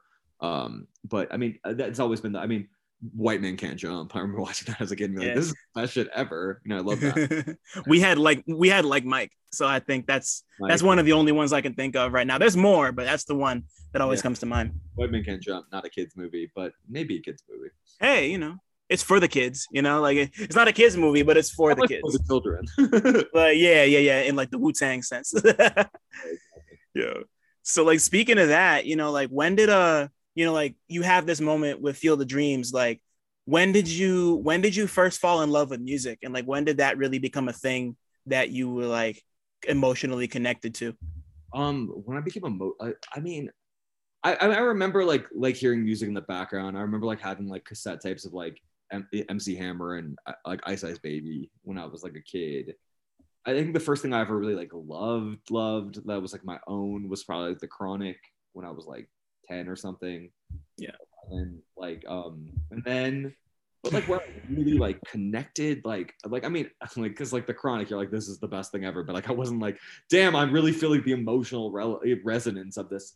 I mean I mean you know actually probably like where I deeply was like because it's about the same time was probably like Nirvana, you know, like I would probably say Nirvana because I was never like much of a rock guy. Like there were only a handful of rock groups that I really like. I liked like the grunge. Grunge was like out at the same time as like the first gangster rap or that era of gangster rap, I should say. And so you know I was into like Pearl Jam and I was into like Nirvana and Soundgarden and Alice in Chains. Kind of didn't go that much deeper than that. You know, there were like kind of random one-offs I liked, you know, for certain bands.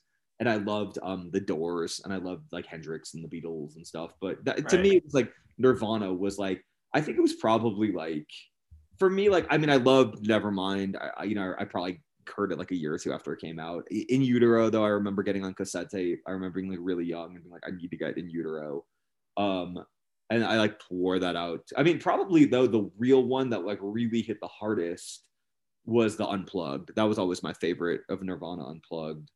And because like, I think it came out after he died or right around the time he died. Like it was right.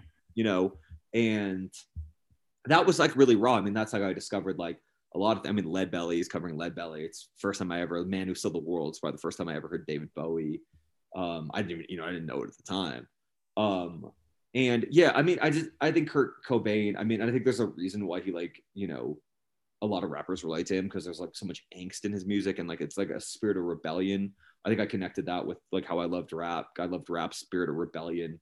You know, it just, I don't know. I always kind of, and you know, I thought like I liked Kurt Cobain's lyrics a lot. I thought they were like really imaginative. You know, it's like all those like, you know, Penny Royalty, you know, Frances Farmer Will Have Her Revenge on Seattle. These like weird titles, you know, like Polly Want a Cracker, like just like weird, you know what I mean? It was so strange, and like it was like so above my ability to understand it, I think, at the time. Like, you know, he really was like a really like, you know, it was almost like a form of symbolist poetry.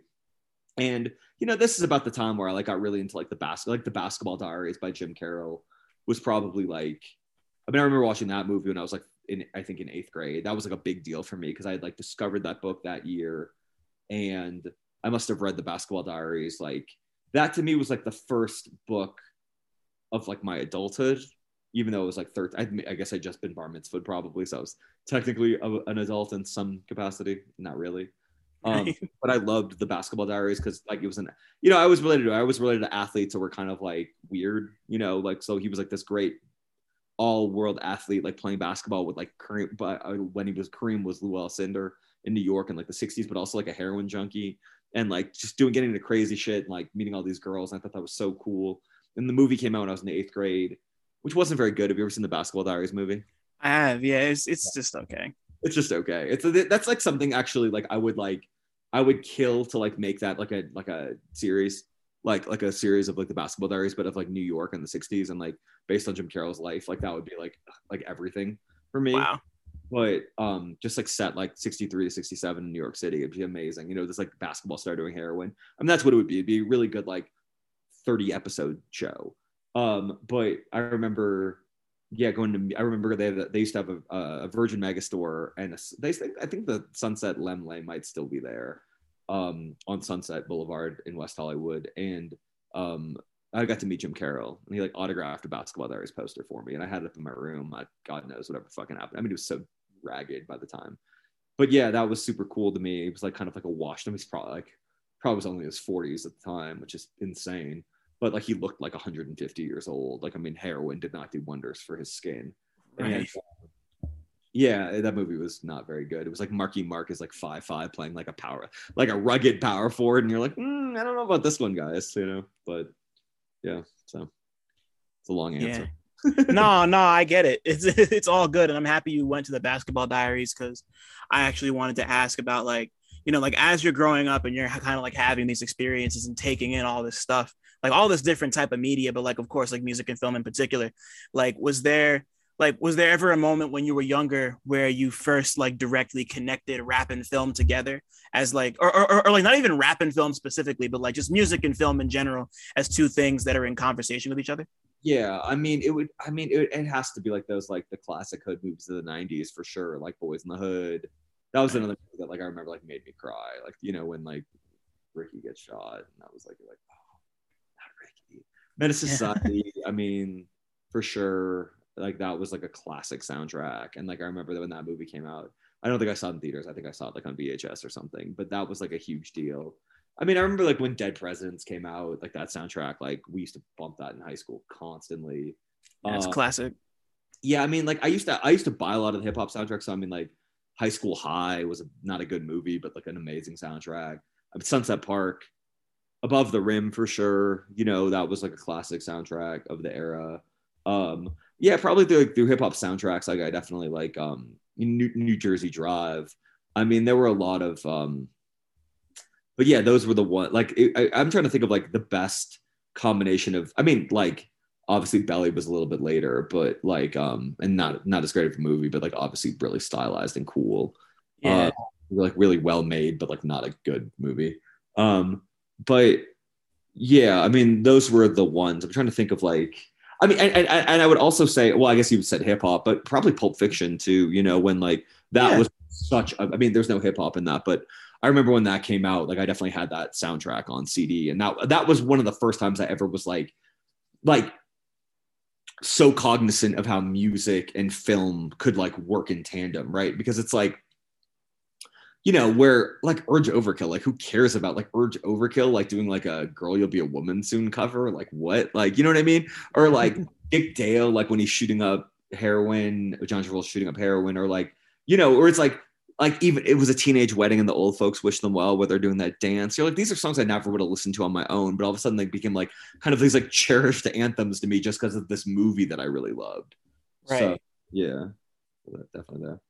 Yeah, just like those isolated moments. Like that's like I can't think of any specific examples right now, but like I can like there's plenty of songs that I either didn't know or like really just came to appreciate because of a specific moment in a movie, you know, like those were two like really sacred things to me growing up. So like I get it, you know, like especially for somebody, you know, like one of the things I love about Tarantino, like there's things I love and things I hate about Tarantino, but one of the things I love is that he's really good at picking good musical moments, and like he's just so good at that. I don't know how he does it, but he's got a good ear for that shit. There's Paul Thomas Anderson. I mean, like most of the really great. I mean, Wes Anderson has really unbelievable music cues too. I mean, like Yeah. those. I mean, like those guys, like to their credit, like really, you know, like I'm trying to think who's like the modern equivalent of like. I mean, Moonlight when they did the classic Man Chopped and Screwed, that was a pretty unbelievable music. That was beautiful, bro. I mean, there are still some great moments, but you know, not like I'm trying to think of like movies in the last few years I've seen where like the music cues were that good, like where I'm like, oh, I mean, yeah, nah, I can't really think of ones to. I mean, yeah, like Inherent Vice, I thought was really cool, but that was like also 5 or 6 years ago now. So Yeah, I gotta rewatch it because I saw it. I was really excited about it, and I fell asleep about a quarter of the way through and woke up like 45 minutes later. yeah, it's And but yeah, but like it's weird because like I fell asleep and then I woke up, but I felt like it made as much sense at that point as it would have if I stayed asleep or if I stayed awake. Like it made no difference. But you know, it's the only movie that I would say you have to read the book probably once, maybe twice, see the movie once, maybe twice, and it's like actually worth it. Like where I'm right, like one of those things where I'm like, oh, like I'm about to reread the book now, probably for like the fifth time, or the fourth or the fifth time, and it's like I've probably seen the movie like 4 or 5 times. It's just like I love it. It's one of my favorite movies ever. yeah. I'm a really big PTA guy, and I'd like and like I've been meaning to rewatch Inherent Vice, and I just haven't. But I'm gonna do that one day because I liked what I saw. But like, Yeah, it's amazing. You got to read the book though. Read the book is no, really great. I had the book in my bookcase. Like I'm looking at it right now. I just gotta like do it. You know, Yeah, got a whole list of shit. yeah. Um, so you know, okay, so we made it through all of that, and you know, I want to talk to you about writing because like your writing style is really like extremely detail oriented and just like the things that you manage to put in your pieces are like really astounding to me because like you write about locations like you've lived in them your whole life. Like I read like your Pitchfork review on the Chance album and you're on Acid Rap and you're just like name dropping these like little like random areas and just like little things that you would think that only somebody who like grew up in Chicago would know. And like even like your review of Illmatic, you know, like I'm just like it's like you've lived everywhere, bro. Like I don't understand how you do what you do, you know, like it's I'm just like really curious about like your like observational process like while you write. Like do you like I know you travel a lot. Yeah. So like so like when you're about to write something and you're like really like are you constantly like recording and like writing things while you're walking around or is it just like all like recall like Yeah, it just depends on the story. I mean, like if ideally, like yeah, like I mean, all like there was a part of my career for sure where, especially when I'd review albums, I would like walk around, listen to them, take notes, and like. But I don't know. Like usually, it's like I kind of like to leave like improvise. I kind of like to like leave room for like improvisation. Like I don't really write draft. I usually write one draft. I don't do like multiple. I mean, which is like why my editors fucking hate me. When I'm done with my one draft, I'm like, no, I'm done with it. Like I know what you know, and that's not always true. Sometimes like a really good editor will be like, you didn't put this in, you didn't put this in. This should be here. Like those are the best. I mean, I love that. But I mean, yeah, like, and in terms of like, it depends. Like when I'm reporting a story, like say when I'm in Baton Rouge or something, right um, like for sure, I'm always taking notes. I'm always taking photos. I'm taking video. Like just trying to. I mean, that's been like a benefit of the iPhone for sure. One of the, I really, but yeah, I'm always kind of taking notes. I try to. I don't. I try to like. I wish I did more, honestly. Like I wish I kept like more faithful notes of my day-to-day life. It's like probably one of the things I regret the most. But I mean, I don't know. Like I do an insane amount of research too. Like I I think, could tell, bro. yeah, I do an insane amount of research. I really like to. I think like so much of good writing is in specifics. And I really want to make sure, and like I'm sure I've got it wrong. Sometimes like, there's only so many things you can be an insider about. And like sometimes you're an outsider trying to be an insider and you botch it. I'm sure people could say that about some things I've written, but I try to listen. Like when I'm reporting, especially, I try to listen. That's the one thing. I always try to over-report if I can. Sometimes you can over-report and drive yourself insane. But like for instance, like there's a review.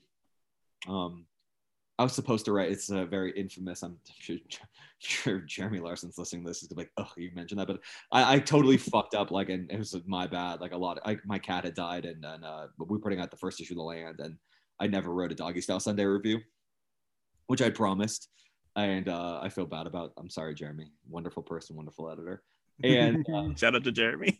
very funny, and an excellent writer. And but yeah, but the point, like, okay, the reason why I didn't write it beyond like the actual life shit that just like I was just not in a good, and then I went to write a children's book, whatever. But I had like a 75-page, like it was a Doggy Style Sunday review, and I think I had like a 75-page document, mostly about Snoop Dogg's murder trial. You know what I mean? Like, and it's like, I don't know what the fuck I would have used, but like I was so deep in the research thing. I should still write it. I told Jeremy I would. I still would like to at some point in my life, but when we're all dead and, and Pitchfork is owned by Anna Wintour's granddaughter. But it like, yeah, I don't know. It just like you got to go. I always try to like. I always think so much of like good writing is about like having a narrative. You have to find the narrative, and you have to really just like. What's a step beyond, what's below the surface, what isn't necessarily like obvious on an initial listening or initial observation with your eyes, but what is kind of bubbling beneath. And I try to do that as much as I can. I mean, it's and sometimes like you just kind of have to like, I mean, just use your imagination on some level, like to be like, okay, like take a little creative license. I mean, not like obviously, I mean, you obviously want it to be 100% accurate, but there's, I think sometimes you kind of have to like dramatize things, make them, you have to build tension into things. And sometimes, and that sometimes requires details, right? Because like whether it's a film or like whether it's a book or whether it's a TV show, like the attention to detail is like the little things, it's like, I mean, I like the movie. I didn't like love it, but I just think about like Lady Bird. I just popped it in my brain where it's like it's like Timothy Chalamet's character has like the Cannibal Ox poster. And you're like, that's such a funny attention to detail. You're like, right. I don't think it's possible. I don't think he would have, but it's just like things like that where it's like, I don't know, you always want that like you know what I mean? You always want that like little weird detail where you're like, oh, because sometimes it's like that little weird detail like locks it in your brain, right? Because brains are strange. Like I don't know what the thing is that I always try to think of like when I look at what I'm writing, does this click in my brain? Do I see it? What is the detail I'm missing that like will make it click? Because it's not always like 500 words about a person's appearance. Sometimes it's like one thing about their personality or like their shape of their eyes. I don't know, where it's just like you get the mental image. And I'm always trying to kind of get that in my own head so I can hopefully, and sometimes you just fail, but just do your best. Hey man, like like it's just like your writing is so visceral in that way, like regardless of whether it's like whether it's a review or an interview or reporting, like you take people there in like a way that I can't think of very many other people who do it the way you do. Like like most recent example I could think of is your Freddie Gibbs piece you wrote for The Ringer, like just like shadowing him and like really like obviously like you weren't there when he was fucking like moving white in his sneakers and shit, but like I felt it, like like I felt the shoes he was wearing, I felt the fucking concrete, like. And sometimes you have to ask like one more question, you know what I mean, where it's right. Like, what were you wearing, like what do you remember, like what was that, like what do you remember about that day? And then you have to keep on going in and asking more questions until, and then you might not just like do it as an answer. It just might be like, you're describing it yourself as though you were there, but you got all this information from them. so you were there in a sense. I mean, you weren't physically there, but like you got what was needed. And of course, Right. you know, mercy of someone else's recollection, but I mean, memory is always faulty no matter who's remembering it. Yeah. I just, like I just think that that's one of the things, like outside of the fact that you just like have such a understanding of whatever it is you're writing about, you just bring a lot of knowledge to it. Like there's just those personal touches, like that's the type of stuff that really helps people like connect to a piece and like really get, like that's what a good interview should do.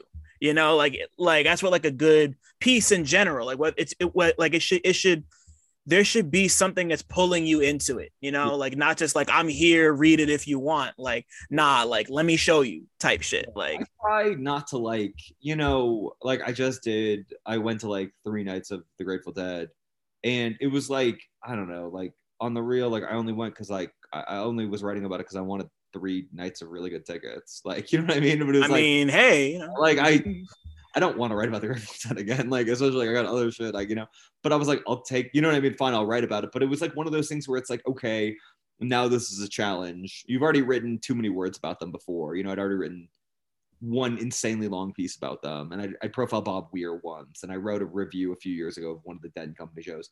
But it's like, how can you kind of write something that has meaning, even though you're kind of like, you know what I mean? It's like, how can you bring something more out of yourself rather than just mailing it in? You know what I mean? Because it's like, I don't want to like, I mean, obviously it's not the greatest piece I've ever written, but it's just one of those things where it's like, I don't want my name on something that I can't stand behind. And I think that's like a lot of people, will do pieces for a check. I mean, like for a check. And like, I try not to really like, as much as I can. Like, of course, sometimes, sometimes you need the, sometimes like someone wants to pay you like a couple $1,000s or something to profile some fucking terrible artist for a magazine, or you know what I mean, some corporate thing. It's like, I mean, I've written about Big Sean like 3 or 4 times. I mean, God knows, hopefully no one's read it. Very nice guy, but like, you know what I mean? Like, I wasn't writing about Big Sean because I liked his music. I was doing because in the words of Makami, I wanted the bag, you dumbass. Yeah.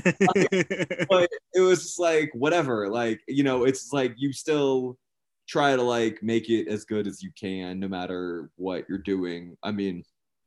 And because you really only are as good as your last piece, and I try to keep that to heart, because it's like, you can always, I always like, I don't want to fall off, like why do, like, I always think about, like, you mentioned Gibbs, like, I mean, that's something, obviously Gibbs is like a real, like, I fuck with Gibbs heavy, and that's one of, I mean, like, as I've known him for a long time, but like that's one of those things that like why I fuck with him so heavy is because you go through Freddie's catalog, there's nothing that's halfway.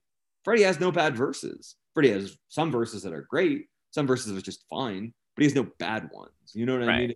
He has no, because Freddie never, he's no bad albums. He never mailed it in. He never just like did some whack shit for money. I mean, like, really, I mean, like I said, like, I'm sure there's some European shit, I mean, I'm sure there's like a couple euros that paid Freddie 10 grand for a verse, and like, they probably are out there somewhere. But but like at the same time, like, I just don't want to, like, I think it's really important to kind of like try to, I don't know, I guess I'm kind of old fashioned in a lot of ways, like I really like, I think like that's kind of one of like my sadness about our society is like, there were a lot of bad things about like the past. I don't think it's that even, I don't even think they're worth talking about because they're pretty fucking obvious, but there were like some good things about the past too. And like in all, you know what I mean? All of humanity. And I think like in our rush to be like, we just like cast aside everything. That's a very American thing. We are not a culture that like believes in tradition very well. I think that's partially one of the reasons why hip hop is so great.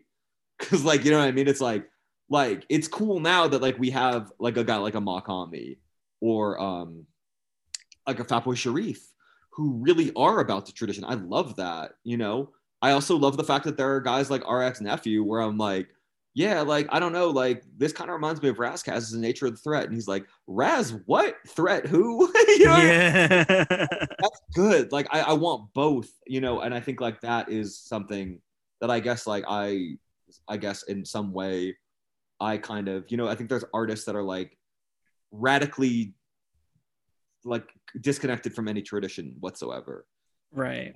There's artists that are like very much a part of like a tradition and are trying to bring something new. And like, you know, I think Kendrick does that really well, you know, to his credit. I think he's like a really great artist. And then sometimes you can be like J. Cole and you're like, just, you're way too steeped in tradition. You know what I mean? Like you haven't killed your idols. You have to kill your idols to some respect. You know, you can't just be an imitation of them. Right. And unfortunately is now most of culture, because it's like, you know, imitation pays well, because it's like you take the real originator. It's like we're saying about Little Baby earlier. You take the true originator, who's like, I mean, I don't know, you could probably say it was Wayne ultimately, if you really, you know, that style kind of comes Yeah, and then definitely. Thug something really crazy to it, and then Little Baby kind of made it like more, and Gunna, and you know, and Sababy, and you know, Sababy's cool. I like Sababy, but I like love Baby. Yeah. I like all of them too. Gunna has some cool shit too. Like I'm not like not even hating on any of them, but it's just like it. You're always going to be like, you know, Blockhead tweeted something about this once, and it was like I think Blockhead's like a really great producer, like, you know, the Aesop Rock producer, and you know, Yeah, of course. own stuff with Ninja Tune, yeah, of course. I think he's great, but like Pretty Lights took his style and ran with it and was playing like Red Rocks, you know, at, you know, huge stadiums and our theaters. And Blockhead, you know, he's got a good career, but he's not playing like 20,000 room capacity.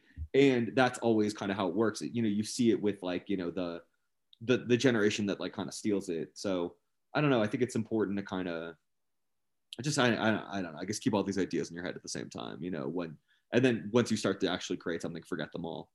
You know, right. just like I'm so focused on this, I'm not thinking about anything else. Yeah, and then just pave over it and just recreate it all over again. You know. So my Twitter 75 times, and I'm like, stop this. Do this. Oh my god. There's a couple pieces of yours that I want to touch on really fast, because like I really feel like they get to that essence that I love so much. The first one is the piece on Madvillainy, Searching for Tomorrow, that you wrote for Pitchfork, which is just like this really in-depth, like very thoughtful breakdown of one of the greatest albums of all time. So what was it like kind of bringing that story to life? Well, I'd already interviewed Madlib for like an LA Weekly cover story a year or two before that.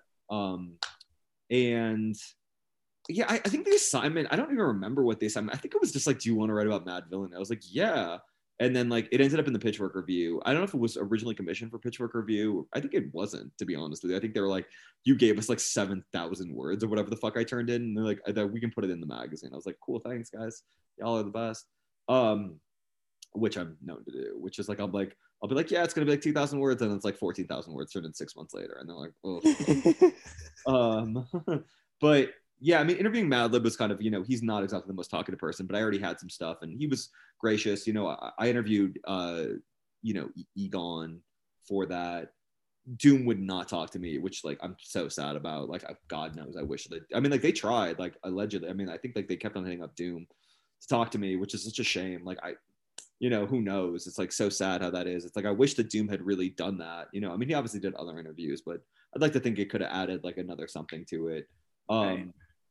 And you know, and I talked to Jeff Jank, who was obviously a big part of it. I think I might have talked to Peanut Butter Wolf for it too, because it was at his house. I mean, they recorded that at the bomb shelter in Mount Washington, which is like a suburb of, or it's not a suburb, it's like a neighborhood in kind of northeast LA.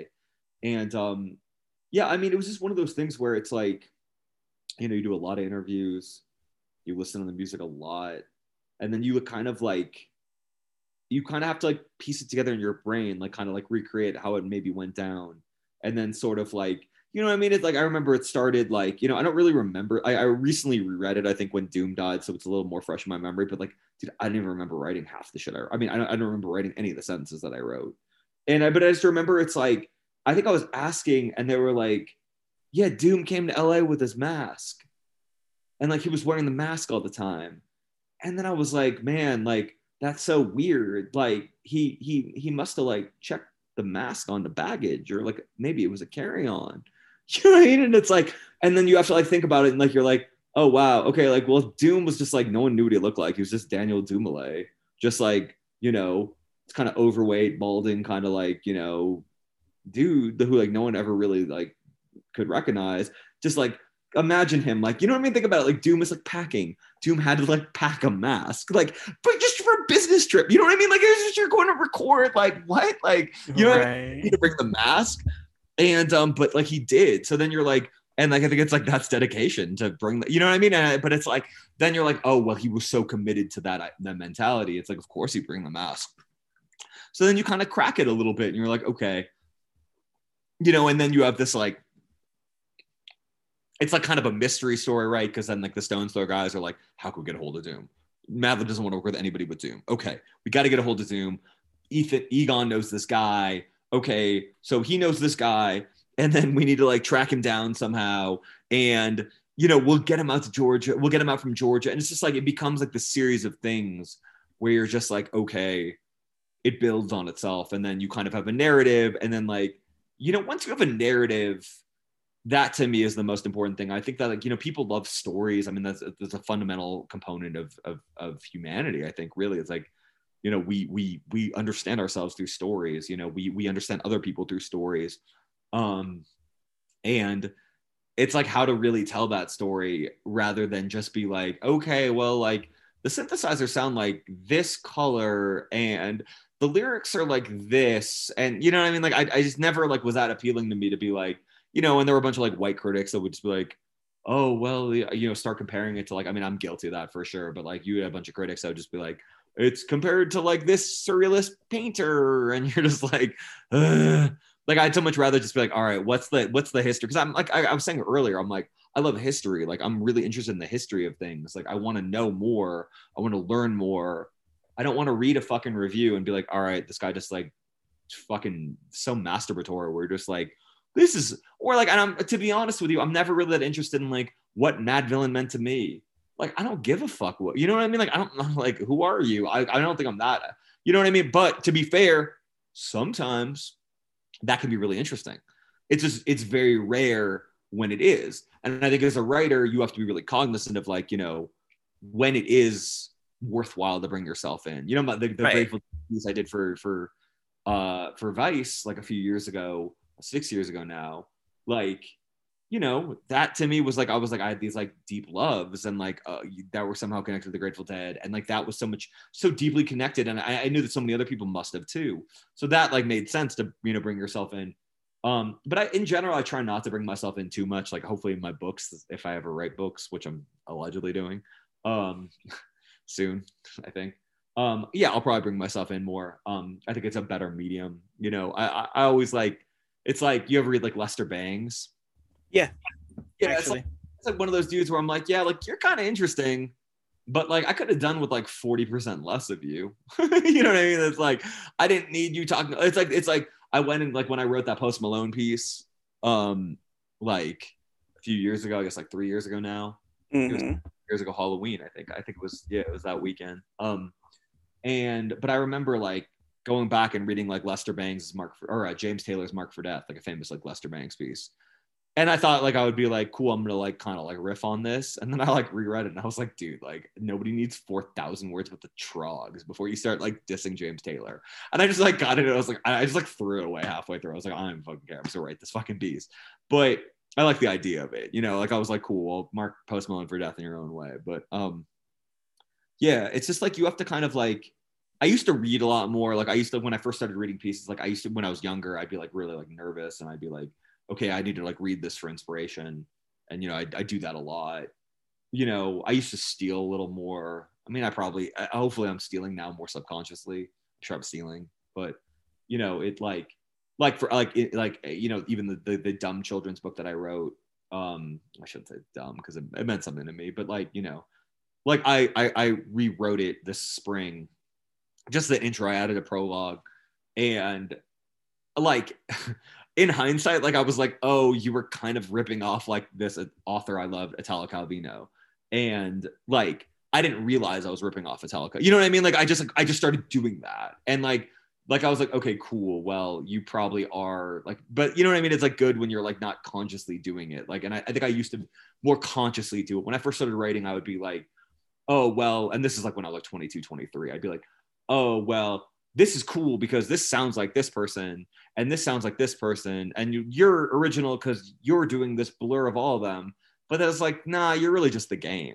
You know what I mean? Basically. It's like, nah, you gotta like do your own thing, you know? Yeah, you gotta figure that out. You when it's interesting.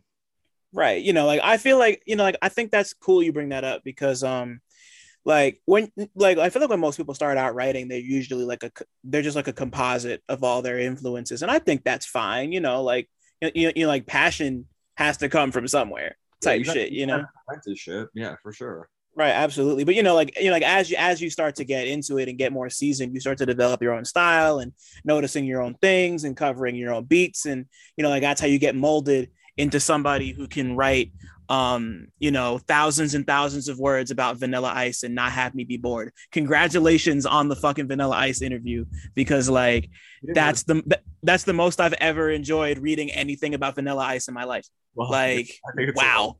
Thank you. Yeah. I'm man, come on. Like, nah, like it's a really fascinating story. And like I knew little bits and pieces, but just like, like I was an infant, like not to do age bullshit, but like I was an infant when Ice Baby was popping off. So like, I mean, it was like the first, I was like, I was young too. I mean, but I was still a lot old, but like, it was not like, I wasn't like certainly out at the club like listening to Vanilla Ice. Although my dad like did like he like I remember him telling me about it like months before.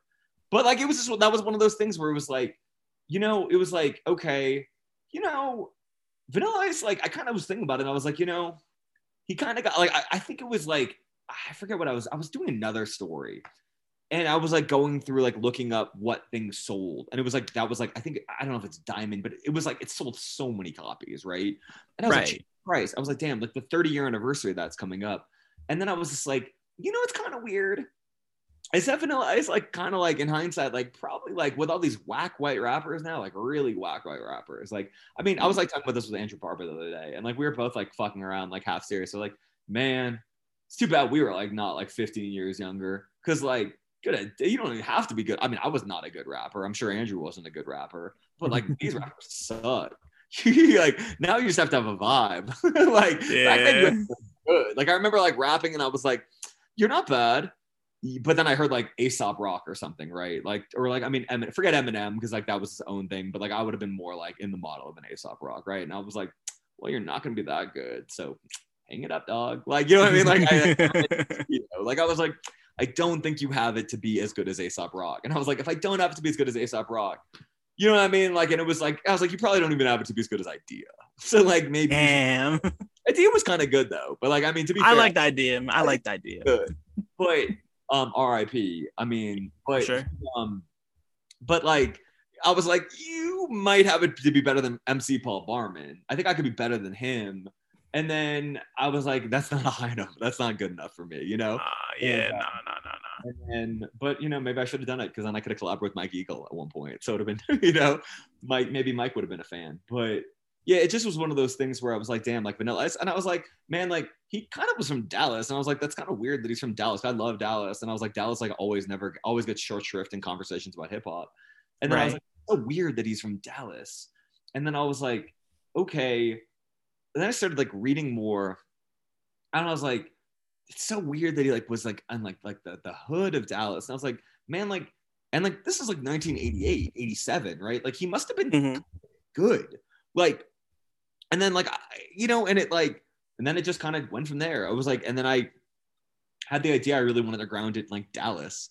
And like because he was independent too. Like he wasn't like a major, like he wasn't like he became a puppet of the major labels, but that wasn't how we started. Like he had an indie deal, you know what I mean? So it's like really like you're like Vanilla Ice actually was kind of like the first white rapper. He kind of did it himself. He was the only white boy in like a basically entirely black neighborhood. Like, so at that time you had to be kind of good because nobody would have given you props at that point. Right, especially not in the club type shit. Yeah.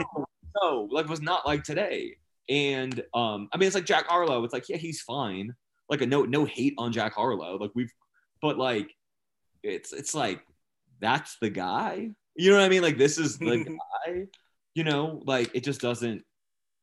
I don't quite get it. I guess maybe I'm not supposed to, but yeah, it just made me kind of, and then it just went from there. And then I interviewed Vanilla Ice, and I was like, damn, Vanilla Ice is like a great interview. We talked for like 3 hours, which probably, as you could tell, I'm rambling, so it's probably partially why. I mean, like, like I get it though, because like there's a lot of story to tell there, and you really just like took it in so many different directions. And I learned so much, and I walked away like, wow, like I've like I just never thought I would have felt that way about Vanilla Ice in my life. So like and like I really feel like that's the job. I feel like that's the point of a piece like that, like to really like give it the proper context, and even if you don't appreciate the music, to just like help you get it. Yeah, that's what I mean. That's what I was saying. I mean, it's like kind of like the most small stakes version of it, but like I don't know. It's like that's like a risk in some like level. Like I mean, like I was like writing that piece for like 2.5 weeks, and like I mean, like shout out to my fucking editor Justin Sales at The Ringer, who's like the best editor and like a great writer too, and like just awesome. And right, he let me, you know what I mean? He let me like do it, but like at the same time, like I turned it and I was like, dude, like I'm giving you an 11,000 word Vanilla Ice story. I think I've lost my fucking mind, So yeah, that. Nah, I get it, and like it's just and like considering like I love me a good long read, but like you just the fact that you managed to just put all that information in a way that just flowed that way was just really beautiful to me. And then like and then like you look at something like he's somebody that you obviously didn't like grow up with or like know like that, but you kind of gave us this like almost like brotherly sort of look into like who this man is and like what his music meant. And then like you gotta empathize. Like I mean, like maybe like I mean that's like the it's like again like maybe I do sometimes too much, but it's like I don't know. I was thinking about that, and it's just like just how like culture is so subjective on some level, or cultural perception, I should say, not culture, but cultural perception is so subjective. It's like why did we? It's like dude, he got it dirty. I mean, like they put him in the shiny suit. He blew up. He made a couple slick comments about Hammer. Made a couple like dumb white lies, pun not intended.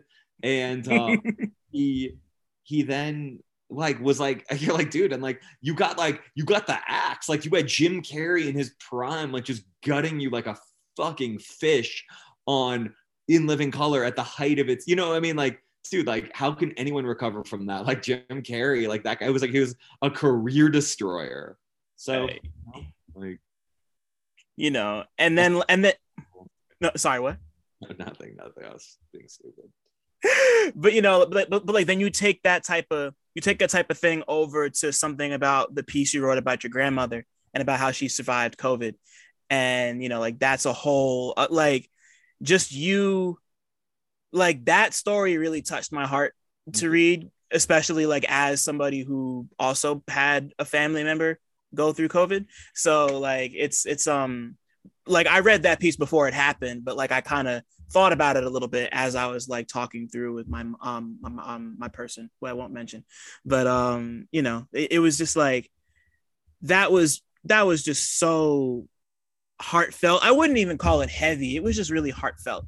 And to kind of like see like as familiar as I am with all your music writing and all the other writing you do, it's just like to see you kind of go that deep into yourself. We were just talking about like how like how much of yourself to put in something, and like that's all you and your family.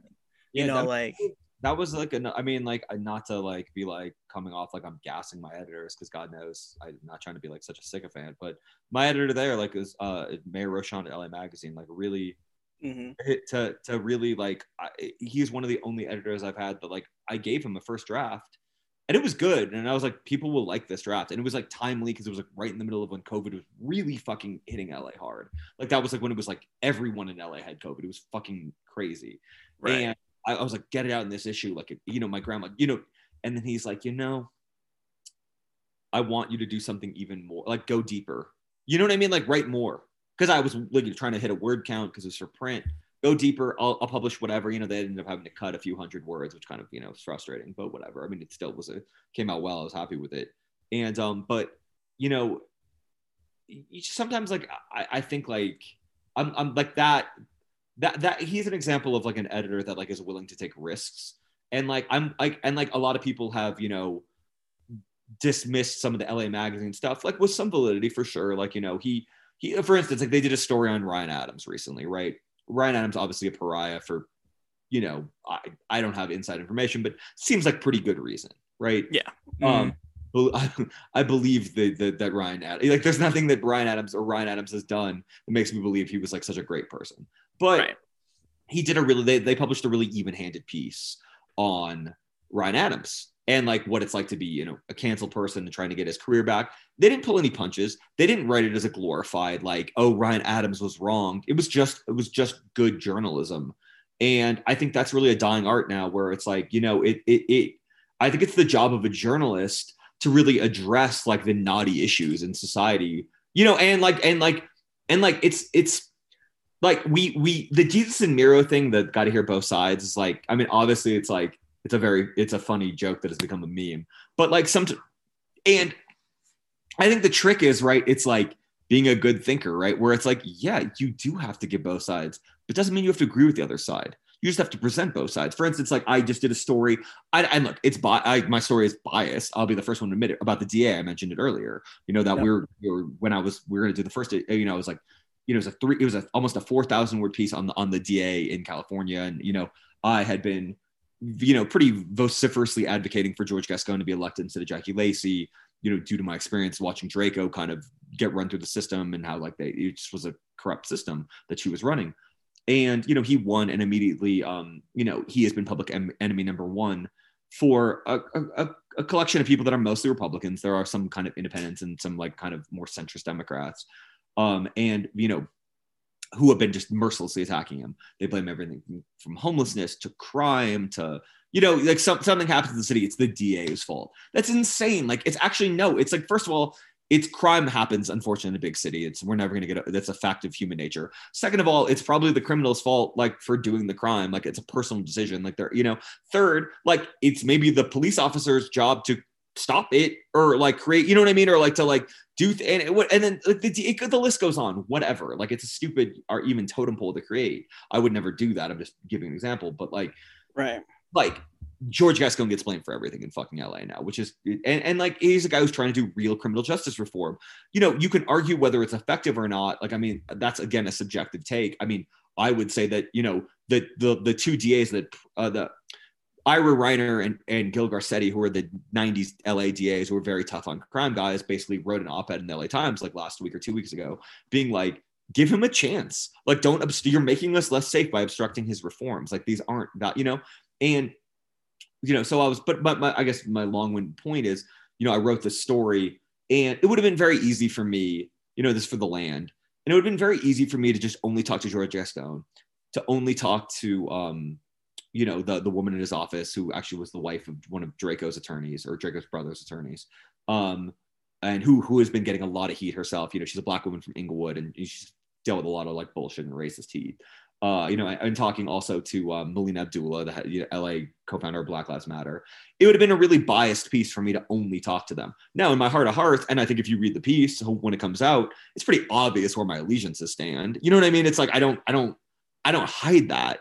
But I thought it was important to talk to one of the victims' rights advocate whose son got murdered. I thought it was important to talk to, even if I don't agree with her political take. I mean, I have a lot of compassion for her. Yeah, losing her son. I mean, it's tragic. You know, I talked to the head of the DA's association. I disagree 100% of what he was saying. I talked to the head of the recall attempt for George Gascon. You know, these are people I don't necessarily agree with politically for the most part. You know, the woman, actually, the victim's rights woman, was actually a Democrat, but I thought it was important to include their side in it, because I think it makes your point that much stronger to have like a degree of like this, like, you know, this like stereoscopic view to take everything in. And I think we lose that. I think we've lost that a little bit, as, you know, and because I would argue it's because of usually and often a right-wing manipulation, because there are not alternative publications anymore. Like, to read a story about the DA, you'd almost have to read it in the LA Times. You, in fact, you invariably would, or you might be able to read an LA Magazine. Or, you know, and that again is a more of a mainstream publication. You know, it's not like it's a corporate owned publication. I mean, great editor, and they do a lot of great work, but, you know, and the LA Times has to be the LA Times. The LA Times has to do the both sides thing. You know, I don't want my news slanted. Like, I want it not necessarily down the middle politically, but I want it like, I want the facts. You know what I mean? Like I'll look to the op-eds and the commentary for my opinion stuff, you know? And but then there's nothing left if you're talking about LA local media. I mean, there's they have an LA podcast that's good, but I don't listen to that many podcasts. And like they have they'll have like Knock LA and LA Taco, which are amazing sites in LA, but they also don't do long form journalism as much. They do a little bit, but it's more, in the 2,000 words and less.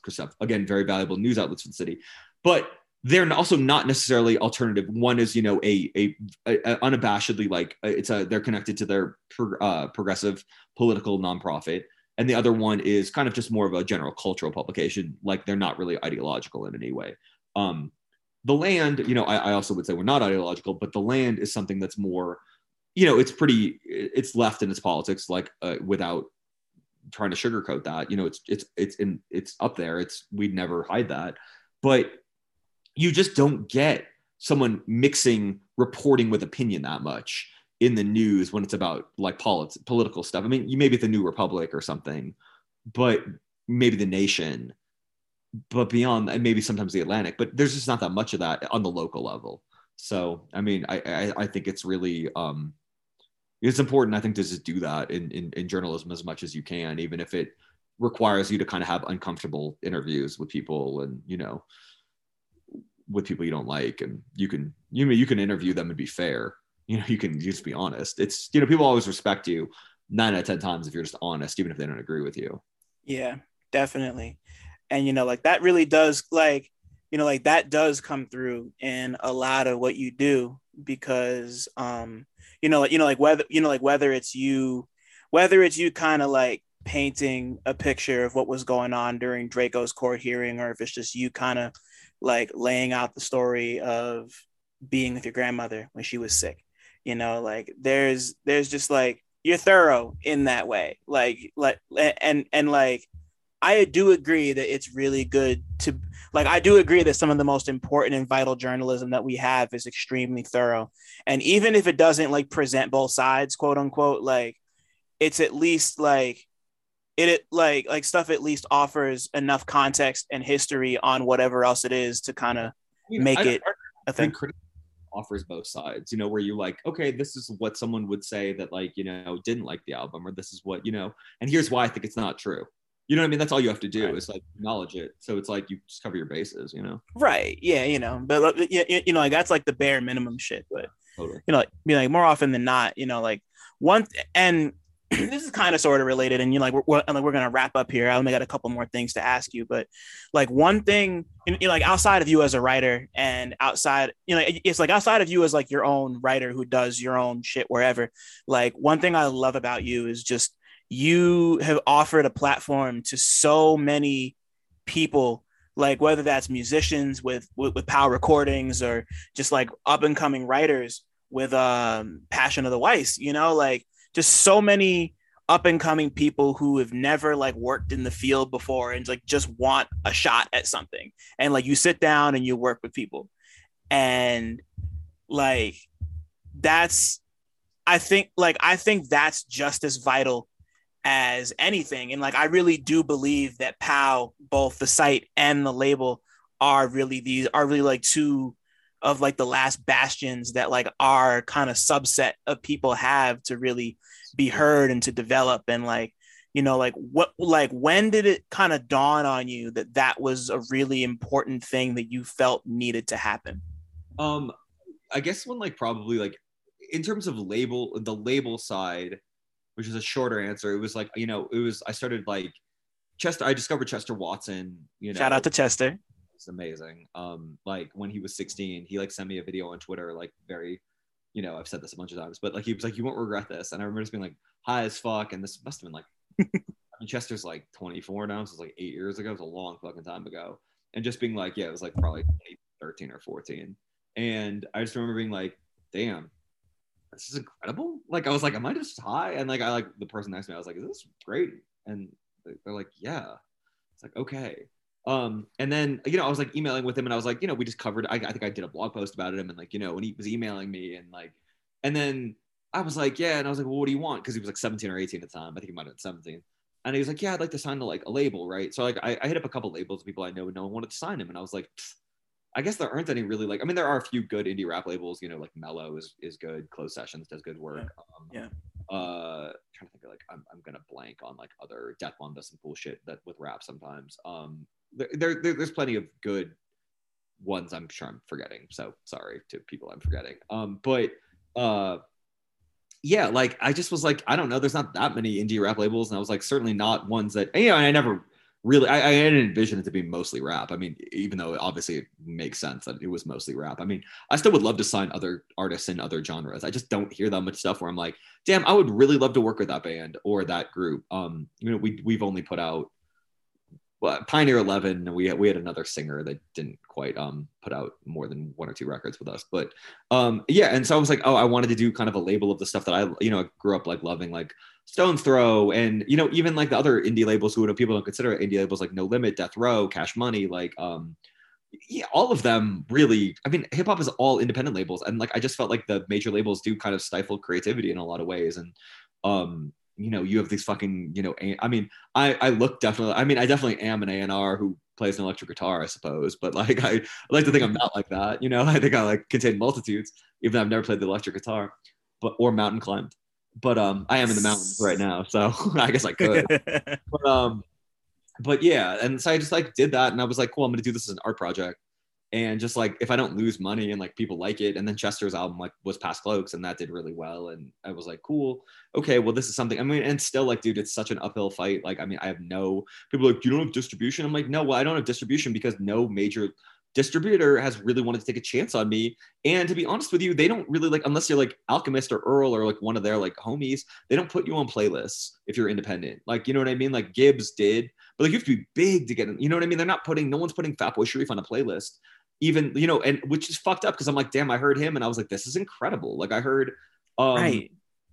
I heard Gabe Nandez for the first time like years and years ago via Chester, and I was like, he's great. You know, I mean all like, even like someone like Wi-Fi God who's like popping and like has like, you know, we're putting on an album with him in, that's our next album, and like I don't like Wi-Fi God's not on like big playlists. Like what the fuck is wrong, you know? Right. One of these huge distributors that are like, you know, and people don't care because people don't, you know, they get like, you know, they only get what's fed to them, and that's unfortunate. And so I just, you know, I don't know, I'm trying to like, I would love POW to be able, I mean, I'm so far from ever being able to make a living off either the website or the label. I mean, so far, but that's why, I mean, I have to freelance and do a bunch of other things, but and I, you know, to be honest with you, I don't even know if I'd ever want to.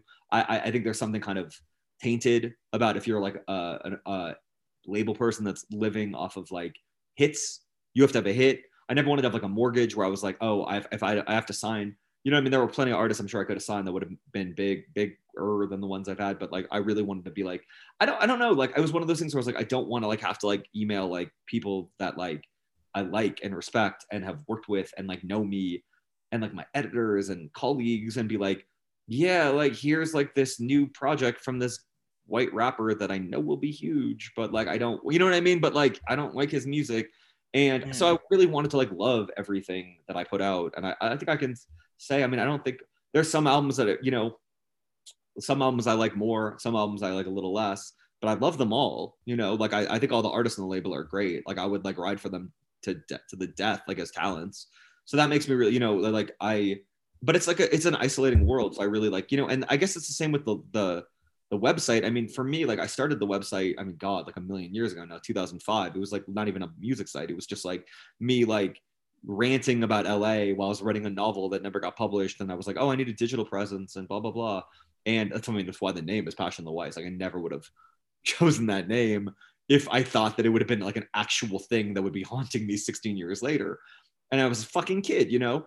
And, but then I want to say it was like, I think I like, it was like one of those things where it was like, okay, Martin Douglas was like, you know, like doing a Tumblr, and I was like, oh, would you ever want to write for me? And Zilla Rocca, same thing, you know, another Real Notes guest. Shout out to both of them. They're great. Amazing. Yeah. Like two of my best friends in the fucking world. And like, those are like, you know, like they're brothers at this point, you know, and, but they, you know, they started doing stuff, which is actually really funny. I meant to tweet about this, but like Zilla got me. Like I was just interviewing Nas like a week ago, and sidetrack myself with a story and then go back. But I was just interviewing Nas, and like I didn't want to do it. I mean, I did want to do it because it's Nas, but like I also had like I guess on my book and like work on my book, and like I was like, I don't have time finishing my magazine. But I was like, they're like, they're like I was able to negotiate a decent rate, and I was like, fuck it, it's Nas, dude, it's print. Like, come on, don't be a fucking asshole. Like, you're gonna get to interview Nas. Like, you should fucking interview Nas. You've never done that. And I was like, cool, like, great, okay. So I'm like all set to do it. And I'm like, cool, I'm gonna like work really hard like this weekend, get all my stuff knocked out so I can do the Nas piece next week. I heard from the editor, and I'm like, what the fuck? I was like, I figured Nas people were probably just being like difficult. Like, then it's gonna be one of the, I'm sure you've been in there, like it's gonna be like Wednesday at 2 p.m. They're like, okay, can you interview him at Thursday at 8 a.m. tomorrow? And you're like, ugh. And they're like, fine. But so then like they're like, well, Nas doesn't want to do an interview with you and won't do an interview with you. And I was like, why? And they're like, this. And it's a fucking blog post that Zilla wrote in 2007, Fashion of the Weiss, under the cause column, The Beat Generation. And it had my byline on it, but then like underneath, where it's in italics. And it was only in my byline by Jeff Weiss up in the formatting thing because it like just it's so old that we didn't change bylines when we like switched like 10 years ago or whatever. And I was like, yeah, I didn't write that. By the way, he also has written why Nas is his favorite rapper on our site. Oh, here's a Pitchfork 10.0 I wrote about Illmatic. Like, Nas won't do it. And the post was about like why Jay was better than Nas. And I was like, you know what? Jay's still better than Nas. Because Nas, I was like, because you know what? I've written some sideways shit about Jay, but Jay through a back channel once really complimented me on a piece I wrote for LA Magazine about the forest fires, which is so fucking weird. But like, because like, Jay, you know what I mean? It's like Nas is not reading my fucking piece about the forest fires, but Jay sees all. Like, and I was like, that's cool. Like, that's dope. Jay-Z, you're a real one. Nas, you're still a real one. Who am I to say you're not? But that was some bullshit. And like, I was like, Nas, you still made it was written in Illmatic, but come on. Anyways, yeah, so I didn't get to do that because of Zilla, but I still, it's so funny. And but anyways, so yeah, I mean, those two started doing it, and I want to say it was around like, there was like a second generation kind of cropped up like around like the early 2000s, like or not early 2010s to mid 2010s, and like like a bunch of writers came in and did some really great work. And then I guess it was really like around the time when all the magazines started like folding and like or like cutting back, and like to see someone like Alphonse kind of go from writing for the site to being like one of the best critics today. Yep. Jonah Bromwich does a lot of like big stories for the like, New York Times. He used to write for us constantly.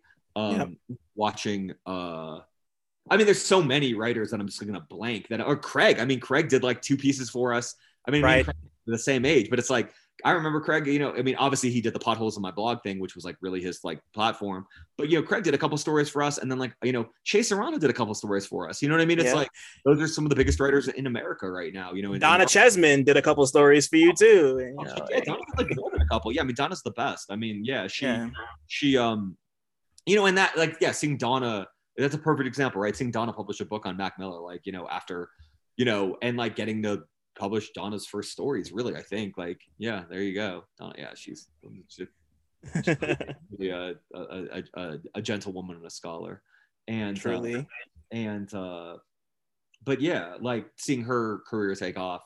Yeah, and like it's unfortunate that there are not alt weeklies anymore, because that's where you learn to cut your teeth, and there are not really good daily. There's no, either the Rochester newspaper doesn't have a music critic. Most city newspapers don't have a music critic. Maybe the Rochester one does. I doubt it. But like it watching everything die. I mean, really, I would kill to have somebody like help me more. And like, I mean, we have people helping me, but we need so much more help to really run the website and like edit and train other writers. Cause I'm like, dude, I'm fucking old. Like, I got shit to do. I got to write these books. Like I've been, I gotta like hopefully write a TV show or a movie or something one day. We'll see. And then I'll come back on here and I'll do. But yeah, it's just it just became one of those things where you're like, damn, like no one's really doing this, huh? Like no one is really teaching younger writers or like providing a platform and community for them. And like, to be honest with you, that is also one of the things that has meant the most for me, is like seeing like Jason Buford and like Harley Geffner and Alphonse Pierre like be really close friends. You know what I mean? Like fuck the shit. I mean, and Jason, perfect example, like is blowing up right now, and like I'm Uh-huh. so fucking happy. Nothing could make me happier. And but just watching them like become like lifelong, you know what I mean? Like I, watching people like become like actual real friends, and like those are like people that you have a deep connection with in life. I mean, it's honestly, I mean, it's corny as shit to say, but that's really what it's all about. Like it's about fostering that, and like that is unfortunately a dying thing in our society. I don't quite get it. So to be able to kind of help carry that on is as meaningful as probably any other professional like achievement I've had. Right. I mean, it makes perfect sense because, like once again, like you and I met for the first time at the showcase in Brooklyn, maybe like a month ago at this point.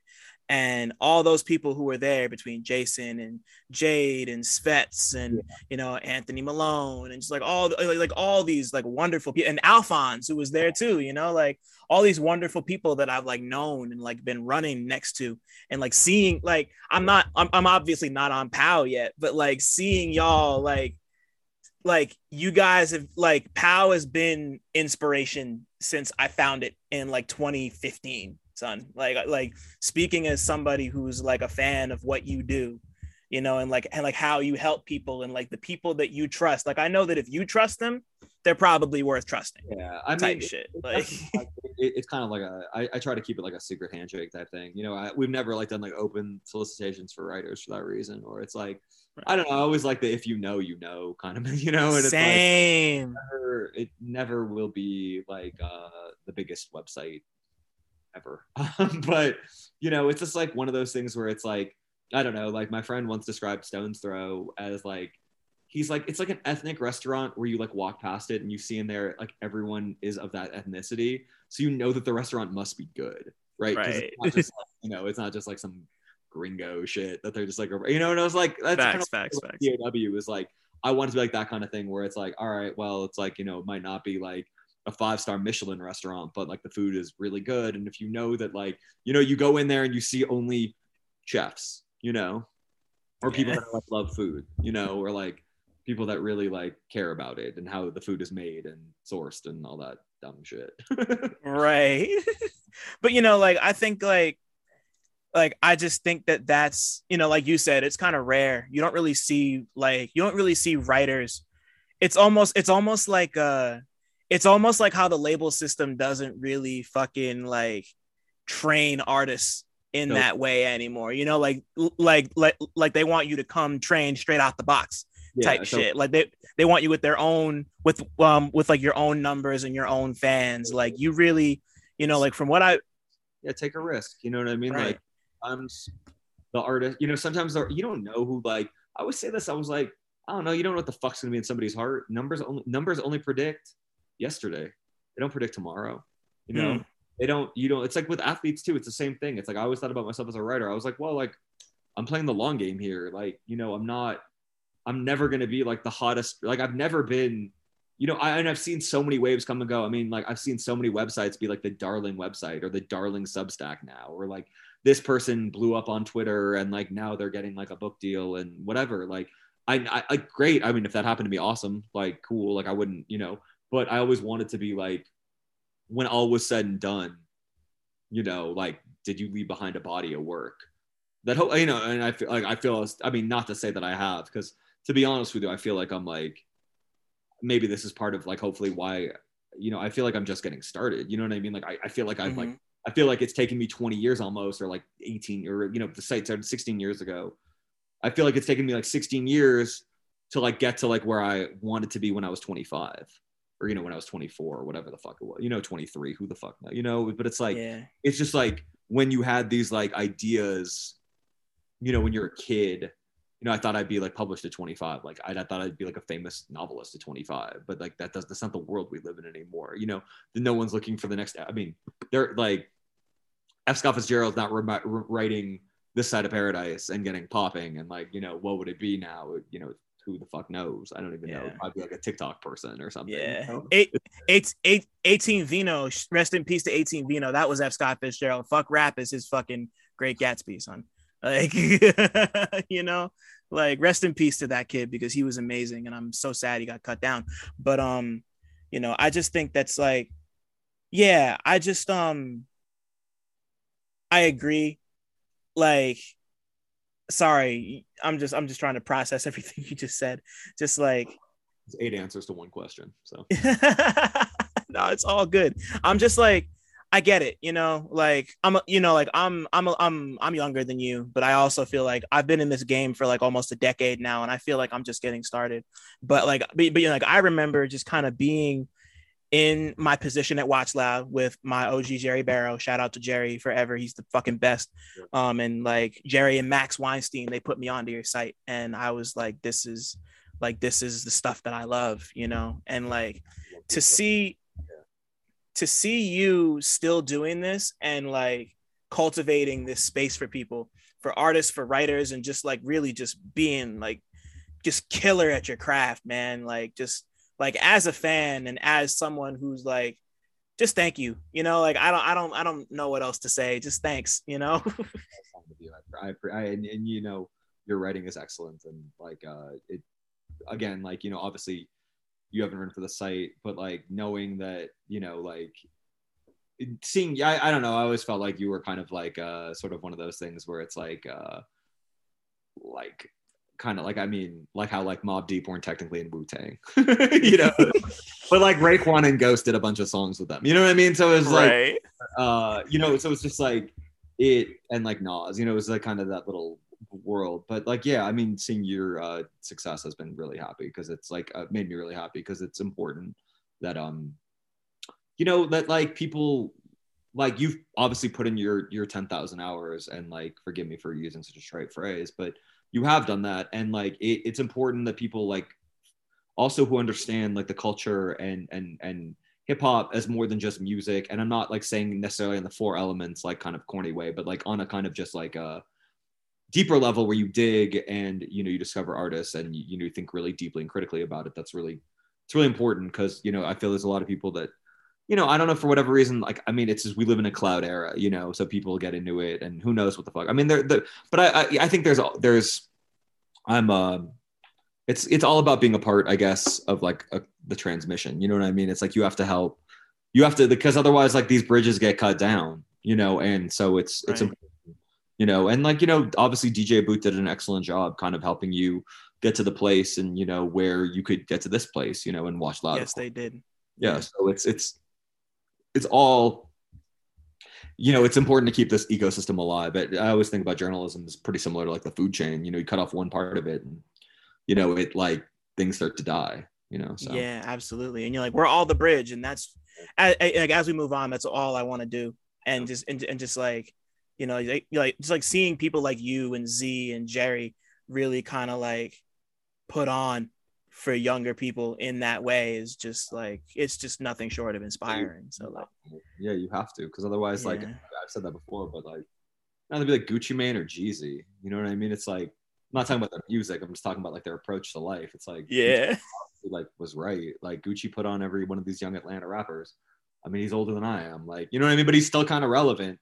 So like, he's doing something right. Like he has that energy. Like you have to have that like youth, and it's like, and it's also like, it's a symbiotic thing. It's like, younger writers put you up on shit. Like you know what I mean? Like maybe like, I don't know, like Harley, like I don't like Chief Keef as much as Harley likes Chief Keef. I mean, I like Chief Keef, but you know what I mean? It's like, okay, well, like someone like is that obsessed with that. Okay, maybe that's because you're not of that generation. And like you start to just develop a deeper appreciation of things, and really understand kind of things in a more thorough level. So I've definitely like, I mean, I've benefited a lot from like being able to like be around younger people. It's like, it's like Miles Davis. I mean, same thing, like one of the greatest artists of all time. It's like Miles Davis always would shift his band every 4 or 5 years, because you want that youthful energy. It like, you have to become a master, but like, in his instance, like he became a master, but like was able to kind of evolve because of like being around all these people that bring in different energy and ideas and perspective on things. And I think that's really important too. Right. And you're doing that, and like, we need more of that. We always need more of that shit. So like, I don't have any more questions, and we've been talking for almost 3 hours. I didn't even look at the fucking clock. Like, this is the odyssey of interviews.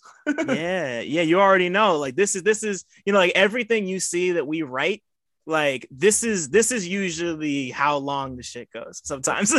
But you know, like Jeff, man, I know you're like the busiest motherfucker on the planet, and you're working on a book that I can't wait to read. And just thank you for taking the time, and just Yeah. and just like thank you for like all the things you've done. Like, yeah, man, like I can't say it enough. Just like thanks for being a real one, honestly. You're welcome, and hopefully, if I ever stop becoming one, I'll expect you to tell me, like via text or DM first, though, not like publicly. Nah. Correct. But yeah, no, I appreciate that, and thanks for having me, and congratulations on everything, and yeah. And if you're reading this, The Land should probably be out. If you're not in LA, you can get an order online. It's like a DIY, nonprofit, community-oriented magazine that's about LA politics, food, entertainment, music, obviously. It's everything LA based, but it's also, I'd like to think, like, it's a fucking beautiful magazine. We have an amazing, brilliant creative director named Evan Solano, who designs it all, and it's kind of he makes it like an art piece, and you can buy it online at thelandmag.com, or just like I'm on Twitter being insufferable, so you can just find that. And yeah, it's free in LA too. So if you're around LA, if you find a copy, it's free. So we drop it off. Right. Go pick up The Land. Support independent journalism. Support good writing. Support good ears. Support good hair. You got all of that shit. So like, solidarity, sir. Real recognize real. You already. Yeah. Thanks for listening. Shout out to y'all for making it this far. And shout out to all the Black people listening too, because y'all really impeccable. Don't forget to like, subscribe, and tell a friend to come through next time. 1.